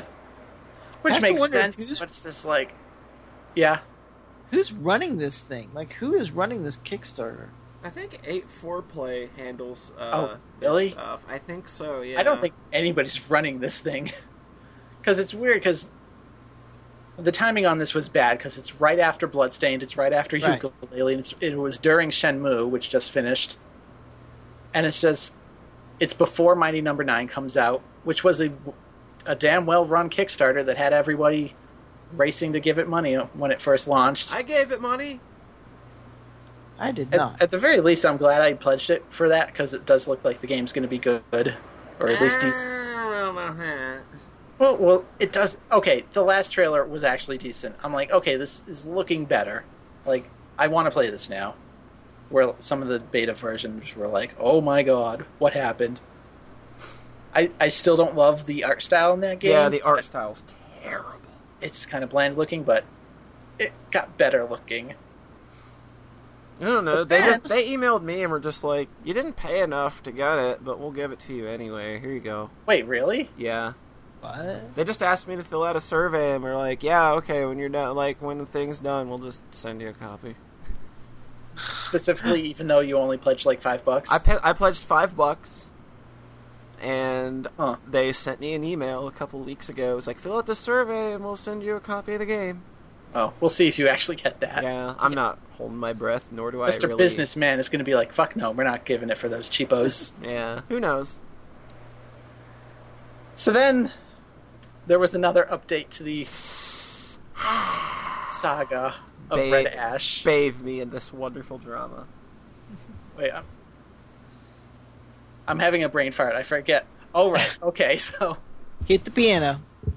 So, when they first announced this thing, I feel they were upfront that this was like a prologue to a bigger thing. Yeah. Because the whole point is that you're not really funding like a multi-million-dollar like open-world action game on Kickstarter. Yeah. So they specifically said this Kickstarter is for what we're calling the Cal Conan incident, and it'll be like this 8 to 12 hour thing when it's done. Mm-hmm. And then maybe we'll do like Red Ash, like a full game. So it felt like kind of a Ground Zeroes thing. Where like there's this one thing that we're doing first and then the full game later. Mm-hmm. And so anyways, the Kickstarter update that they just did was, okay, originally it was if you pledge $25 you get the Cal Conan incident. But if you pledge $79, you'll get that and the full game afterwards. And a lot of people were just like, what do you mean the full game? I thought we were getting the full game, even though... But I didn't feel slighted on that part. Well, what I'm confused about is where they are getting the money now to make the full game. Yeah. So what is the point of this Kickstarter to begin with? to make a prototype to show publishers. So now it's like they are offering things that they might not have lined up from money-wise. Like, Basically, yeah. they're writing checks their ass can't cash. And then even worse, they had a one-day special Oh no. where if you pledge $49 today only, you'll get the Cal Condon incident and the full game. And oh my. What? yeah, They had a this sale. horrible, confusing mess They That's had not- they had a Steam sale basically on their Kickstarter. on their Kickstarter. So And the worst. Yeah, go ahead. no, so was really all I. Oh. So the most disappointing part to me was that like the Kickstarter was going really slow up in numbers, and it looked like it was going to fail, like because they weren't even going to reach the initial 800K. But because of that sale bullshit, they're over 400 now, so they might actually make it. Inafune is now on a very special list for me. Oh god, the Tim Schafer list. Yeah, guess who else is on that list? Tim fucking Schafer. My god. Well, So- it's weird because you would think that Inafune would learn from Capcom's mistakes how to not be like Capcom. But no, instead it sounds he goes like out, he's fully embraced them. I was gonna He say, but was then he- Capcom. I was gonna say, but then he's like, well, you know what? I'm gonna make my own company and be Capcom. It's like Oh my god. This whole thing is like, this is he why wants we to need build- to not lose Iwata. oh, I want Iwata. He knows how to do crap. Inafune just dreams bigger than he can handle. Like, he wants this to be this multimedia project, like, within a day. Yeah. They're funding an anime movie. But he, like, in the anime Kickstarter, which is a separate Red Ash project, the goal only gets you 5 minutes. Yeah. And, like, there were stretch goals all the way up to feature-length film. It's just like, Stupid. he expected this stuff to just be a slam dunk. He didn't have to put any effort into it. Like, the Mighty Number 9 pitch was great, and they had that awesome concept art, and they showed the characters and stuff. And the Red Ash Kickstarter is just like, here's some black and white sketches, give us money. Yeah, it's the most lazy, cynical bullshit I've seen in a Kickstarter in a long time. Like, they thought it was going to be slam dunk, so they didn't try. Yeah. The worst part is that instead of just canceling it and regrouping it in like a few months after Mighty Number 9 is out, and they maybe could ride off that success, they're just doubling down on this in like these super fucking weird ways of, I don't know, console version. A console version. We'll put it on a console if you just give us money. Which console? You don't fucking know. And then fucking sales, like... A sale on a Kickstarter? Are you That's fucking kidding me? I don't even know how that works. Oh my I don't know. God. Where's the money for the full version going to come from then? Because this Kickstarter sure as hell not getting it. So it's like, have they had a deal with Deep Silver in plan the whole time? Why not show that? Doubt it. I would not I just doubt it. With just the don't way know. the way this bullshit is shaking out, the way the Shenmue shit shook out, this, you know, it's just like, Oh, Shenmue has nothing on this. no, it doesn't. But it's just like the way that, like, you've already got something lined up. You've already got a source of income. It's the same way with Bloodstained. You've already got a source of income elsewhere. You just want money. You just fucking Yeah. want money. Well, no, that's not necessarily true because Bloodstained didn't have that source of money until after they started. I mean, But the they whole still reason took that their damn time disclosing it. You had to fucking tie their nipples up to clamps and make Yeah. them admit it. Well, that may be true, but And it was the same with Suzuki. He just like, we're straight up not taking questions about where our alternate funding comes from. It's just They like, did- no, fuck you. If I'm They giving you this fucking money, I Yeah. want to fucking know. I remember reading on NeoGAF, like, they tried to walk that back really hard a few days later, where they're like, no, Sony is not funding this. They're only doing advertising money. But it was kind of too late.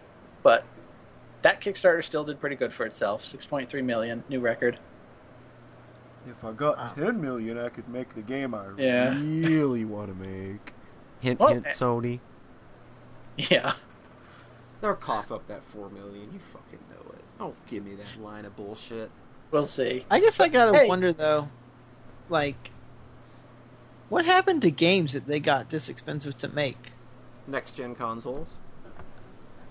But I mean, like, I don't know. Maybe I'm just stupid, but why can't we just go back to making games the way we used to make them?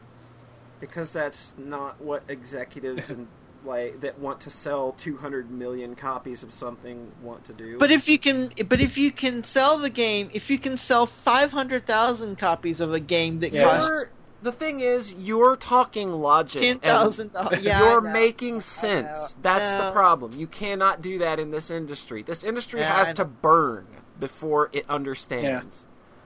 Two things. One is that like companies like Capcom and Konami, like they don't care about the small hits; they just want the big hits. Yeah.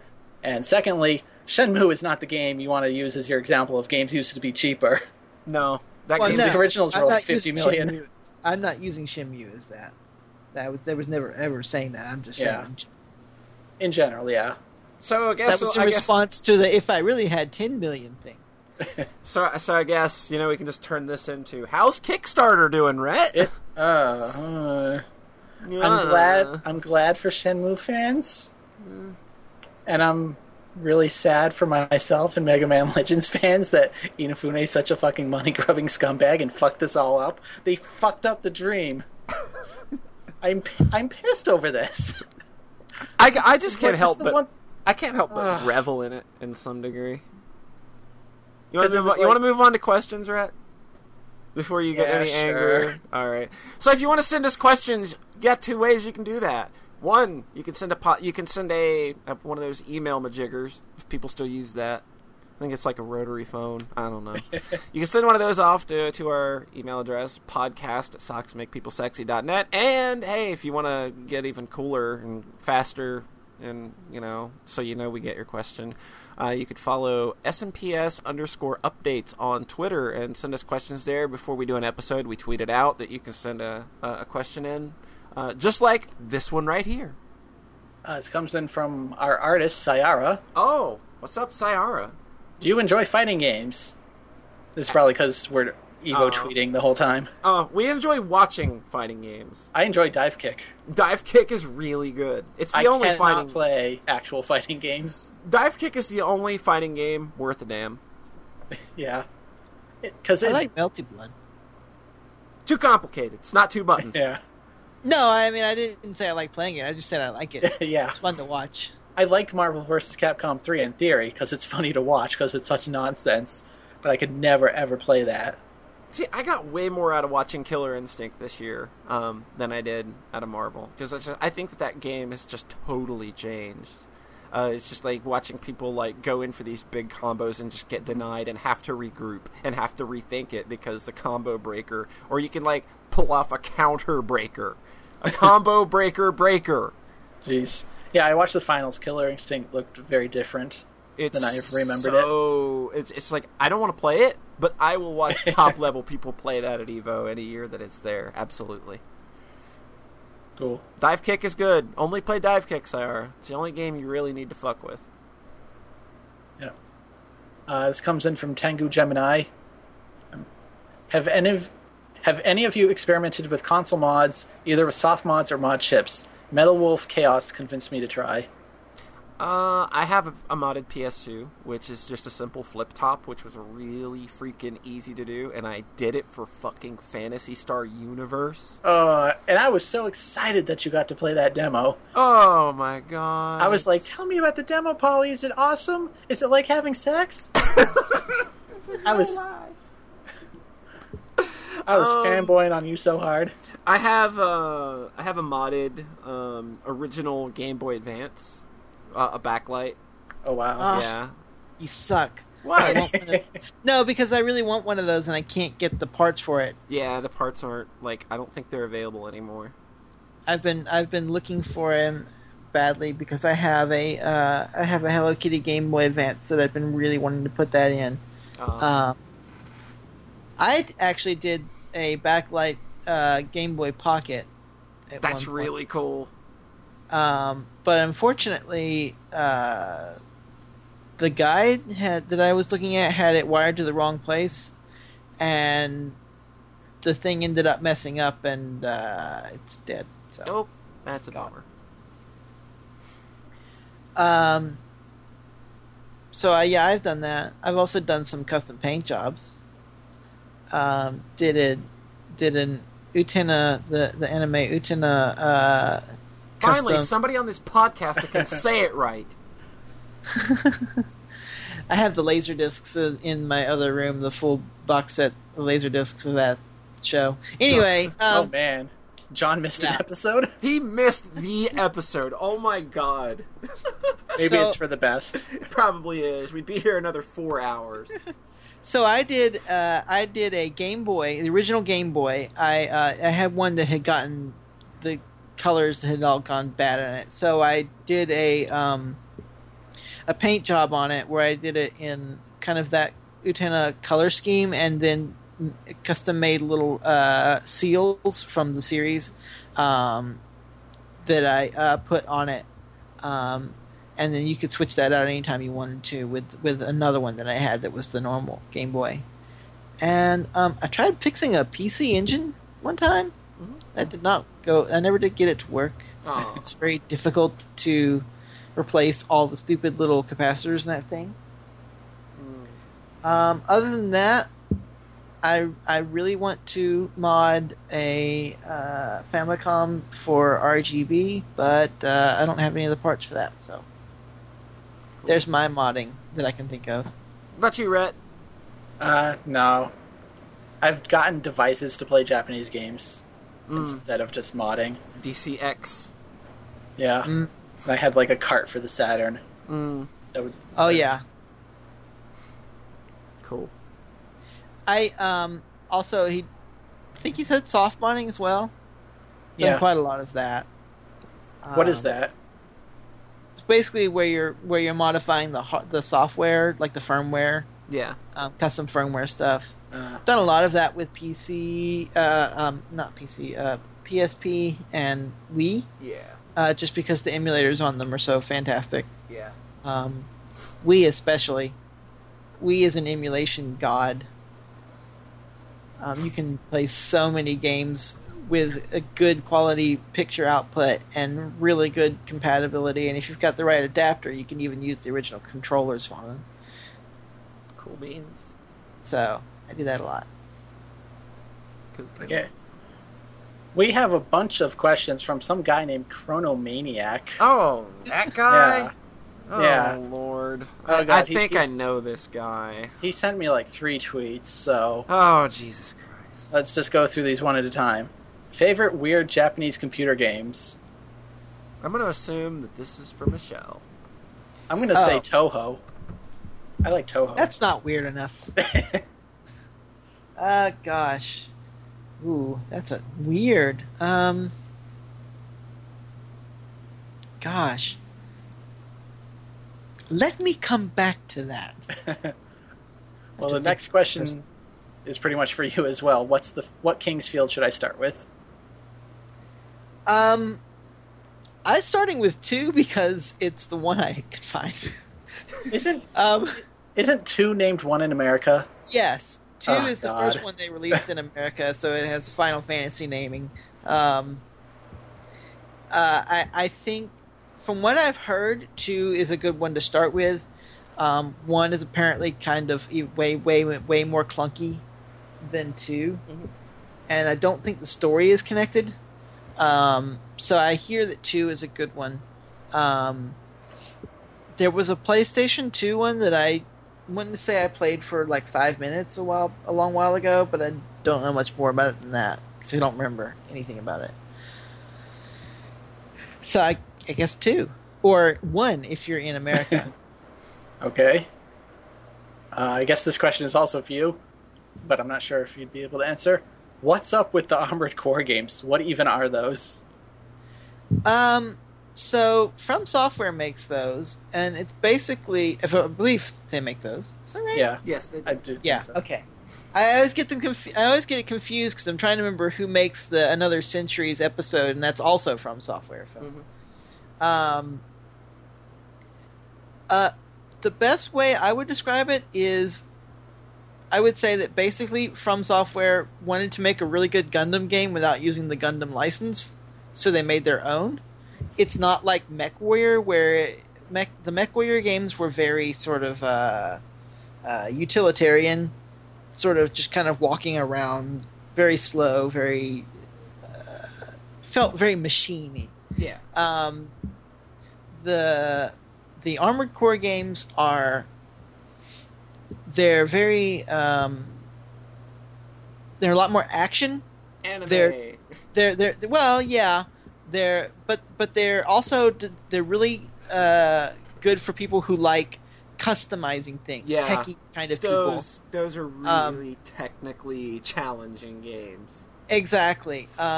You spend all this time and energy on customizing every component to work together in the best way to give you the least amount of drag and the most amount of power and the most amount of thrust and all this kind of stuff. And it can get extremely technical. So if you're a technical freak, that's good. If you just want to run around and hack stuff in a giant mech, you can play the Another Centuries episode games, which are a lot less technical. I think the first few Armored Core games, you had to like set up AI and stuff too. Like, yeah, I'm not. You had to program the AI of the bots that you were doing. Maybe. I think the first one I ever played was the second one. Mm-hmm. So, and I think the second one was a little bit more user friendly. Yeah. But they're techie games, and you can customize the absolute piss out of things in that game. Whereas the Another Centuries episode games are licensed too, so there's lots of like Gundams and maybe some Evas and Eureka 7 running around and like. So if you're not a mecha fan, don't play that. Oh, it's not that I'm not a mecha fan. I just absolutely despise Eureka 7. Oh. So yeah, that's the answer to the Armored Core, I guess. Weird PC games. Gosh, I'm gonna have to take a look through my PC games, Japanese PC games section. Just tweet him at Chronomaniac and just send him a list. Trust me, he's a sponge and he will suck them all up. He's probably played them all, actually. Yeah, it wouldn't surprise probably. me. Like I said, he heard missed of Takari Natakai or whatever it is. What? I can't even remember the name of the damn game. Takari Natakai. It's a stupidly not long ringing name. any bells with me. Deep. I actually tend to not play the really random weird games on the old PC games. I tend to play a lot of the good stuff. A lot of the porn. Well, that too. The Ys games a lot. Stuff like Sorcerian and interesting RPG called Azteca, which was very rarely have I ever seen someone attempt to do an RPG about the Aztecs, right? With a lot of weird paranormal stuff mixed into it too. But yeah, realistically, if you've got one of those old PC systems, which unfortunately I don't, because you can't find any of them anymore here in Japan. They send them all to America to sell for twice the price. Yeah. So I wonder who's buying them all. People like my friend Tom. Tom works at Xseed. He's one of the lead translators at Xseed. And he recently bought an MSX and just been buying like massive piles of games. And he bought an MSX with a fully refurbished floppy disk drive, and it's pissing me off because I can't even find an MSX with a functioning floppy disk drive, let alone a fully refurbished one here in Japan. I've been looking everywhere and I can't find them. And apparently what's going on is they're sending them all over to the US. They're not selling them here anymore. Some Metal Gear fans. Yeah. Yeah, basically. But he's been playing some really, really random games, which I would love to tell people about. I tend to play, like I say, what I consider the good stuff. But there's always, for every Ys, there's, what was the name of that game that I just saw? Sailor Fuku Bishoujo Zukan, Volume 1 through 6. Or what was that one? Some battle. Oh, what was it called? It was a game where It was a game where like some girl came from the future, and then there was a lot of nudity, but you also played rock paper scissors over and over again to get the nudity. Oh, Super Battle Skin Panic. That's wow. It's like, but the thing is, like, Gainax did the art for it, so the art is actually surprisingly good. But it's basically a weird game with a weird plot about some girl coming from the future, and then you having to go and do naked things to other girls. But the whole gameplay is rock paper scissors. This sounds like my new favorite weird Japanese computer game. Yeah, Super Battle Skin Panic. You can look that one up. Yep, just type that into the Google over here. Also, if you ever want to see I'll throw out two more real fast. Interesting combinations, and I mean actually interesting, like halfway decent combinations of gameplay / good stories and porn. Is one is called Steam Hearts, which you may have heard of. I know that name, yes. It is one of those top-down shooter kind of Toho kind of games. Yeah. With porn scenes in between, hentai scenes in between. Quite an interesting game. The gameplay is actually quite good. So it's very interesting to check out. There's different versions of it, depending on which system. If you have it on one of the old PCs or if you have it on PC Engine. I used to have the PC Engine version, and I sold it because I was in Japan. I didn't have any more money, and I was like, didn't have a job because I was just a tourist. You're just like, money is more important than titties right now. Yeah, basically. I really messed that one up. Anyway, wish I hadn't sold it. Way to prioritize. Well, I got it for like 4,000 yen, and now I haven't seen it for anywhere less than like, 12,000. So I'm really wishing I had not sold it. But the other one is there's a game called YuNo, YU-NO, which is a hentai visual novel. You have never played a hentai visual novel like it. I've never played a hentai visual novel. I find that hard to believe, right? Well, if you haven't, then I suggest you play this one and then just not play any other one ever again, because this is the one to play. The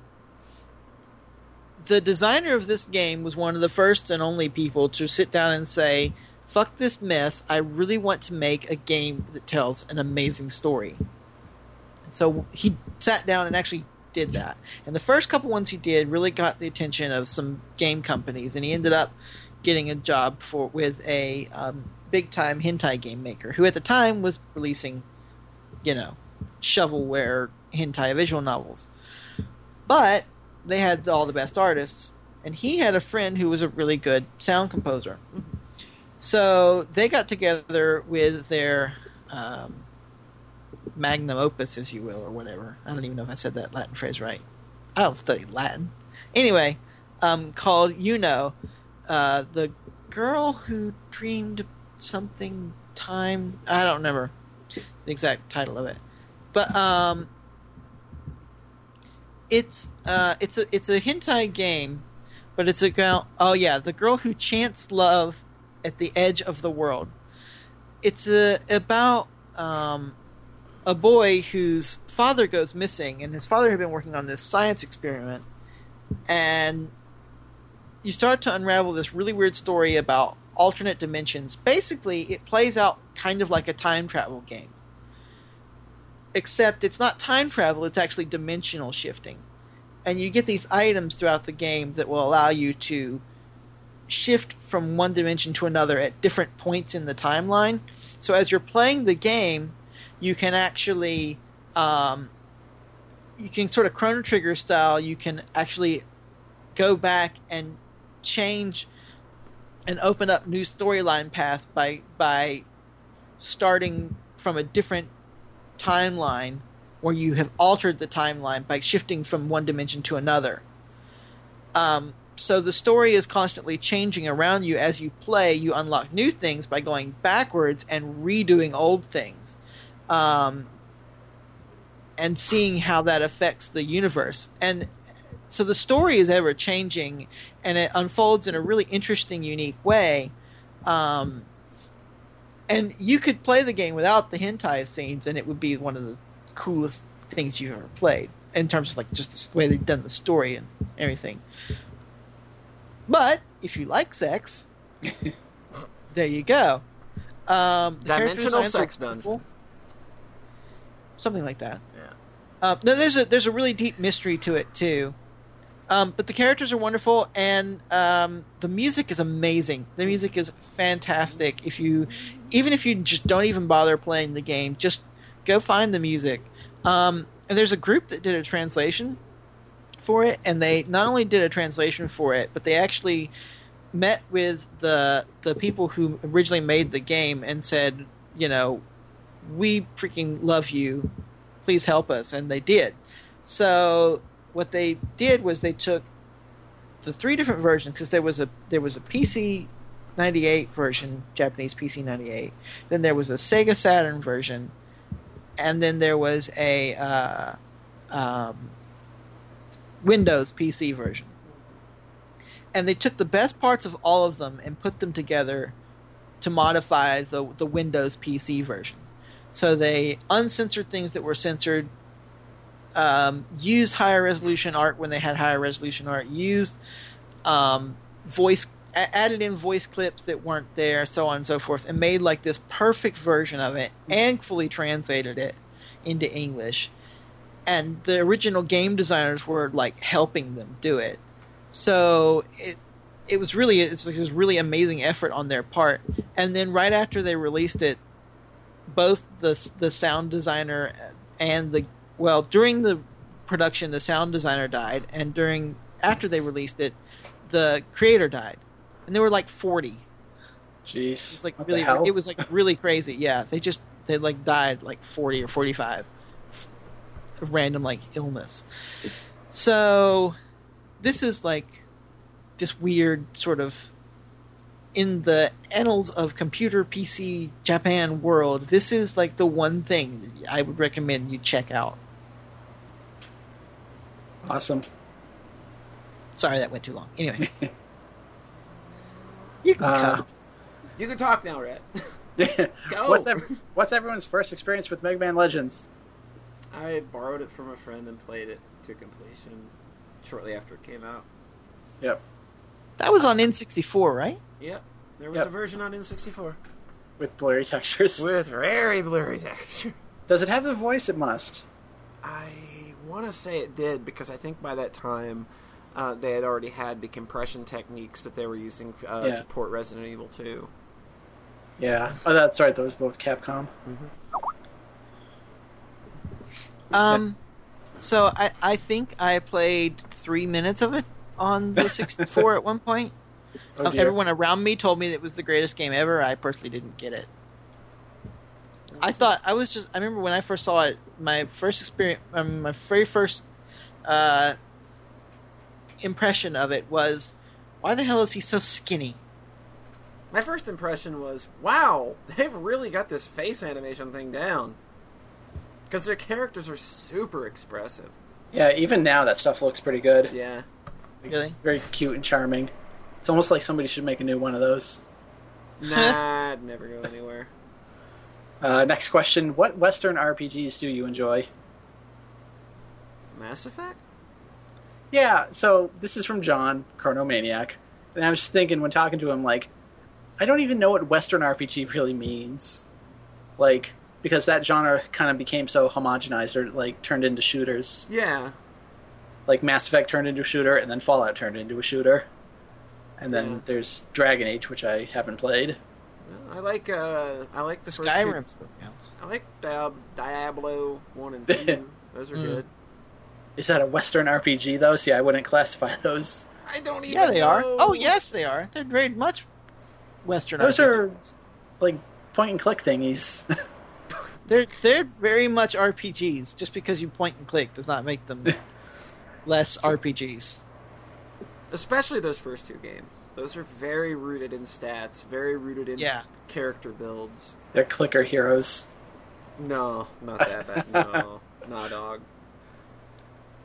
The same could be said for Baldur's Gate.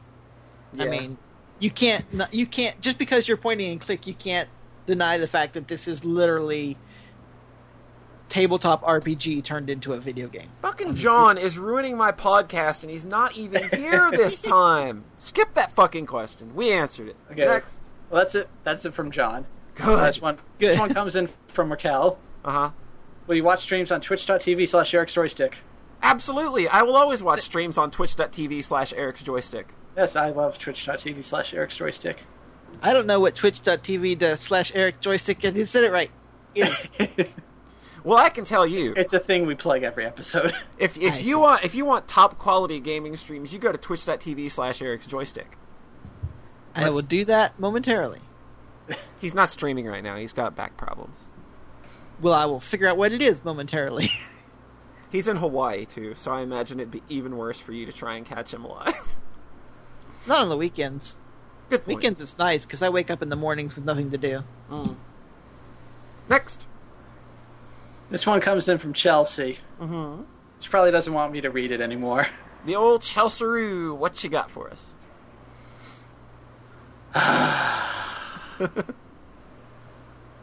Would Rhett's balls I love this already. be called reticles? I just want to say that's a podcast. I know there's probably questions left, but it's just like, how do you top that? Nope, that's it. That's it. That's the end. That's it? That's it? Well, I want to take A's. Damn it. Radicals!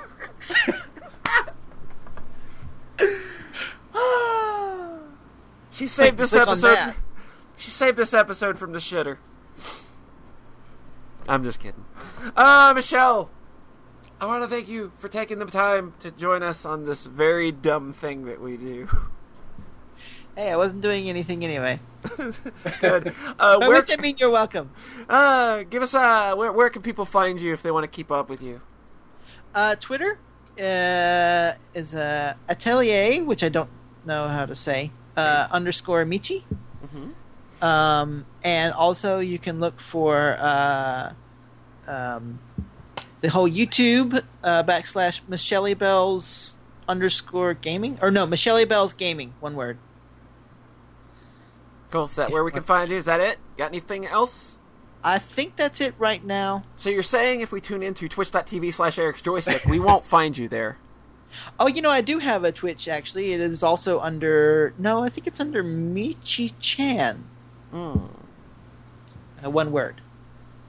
Don't use it that much right now, because Japan problems. Yeah. It'll do that. But occasionally I do. And if you do want to see that, I will always make sure to tweet about it if I am going to stream something. So Twitter's the best way to keep up with me, I think. Cool. Rhett, where can we find you? in3.tumblr.com. It's under construction, though. Oh, cool, yeah. Oh, that whole Flash thing. Flash is broken. Yeah. God, there's some things I need to fix on my site, but I don't think I have the FLA files for them anymore. Oh, that's a bummer. It's just like so many stupid little things. Like, I was actually looking through the archives of your site, and like, there's the Mr. Pants video. Yeah, it's like, oh no, I'm gonna lose some stuff. I was fucking. What happened to all the Homestar Runner archives? Yeah, they can't. Crippling Flash will destroy the internet. It's gonna suck. I was idling on the page for Genesis Week. I fucking went to the bathroom, and that last banner waits like a minute. Yeah. And starts blaring explosions. I'm sitting on the toilet going, oh god, what's going on? Because it was like 2 a.m. I'm like, oh god, I'm going to wake people up. Those banners are great, though. It scared the shit out of me, though, because I didn't realize what was happening. It's literally scared the shit out of me. Just these weird Genesis crunches, like, coming from my room all of a sudden. Like, Oh God, is my computer blowing up Yeah. literally? I didn't know what the fuck it was. Every fan in my computer just had a stroke. And I'm Polly. You can find me on my site, probably. And remember, we're the podcast that loves you. We're the only ones that love you.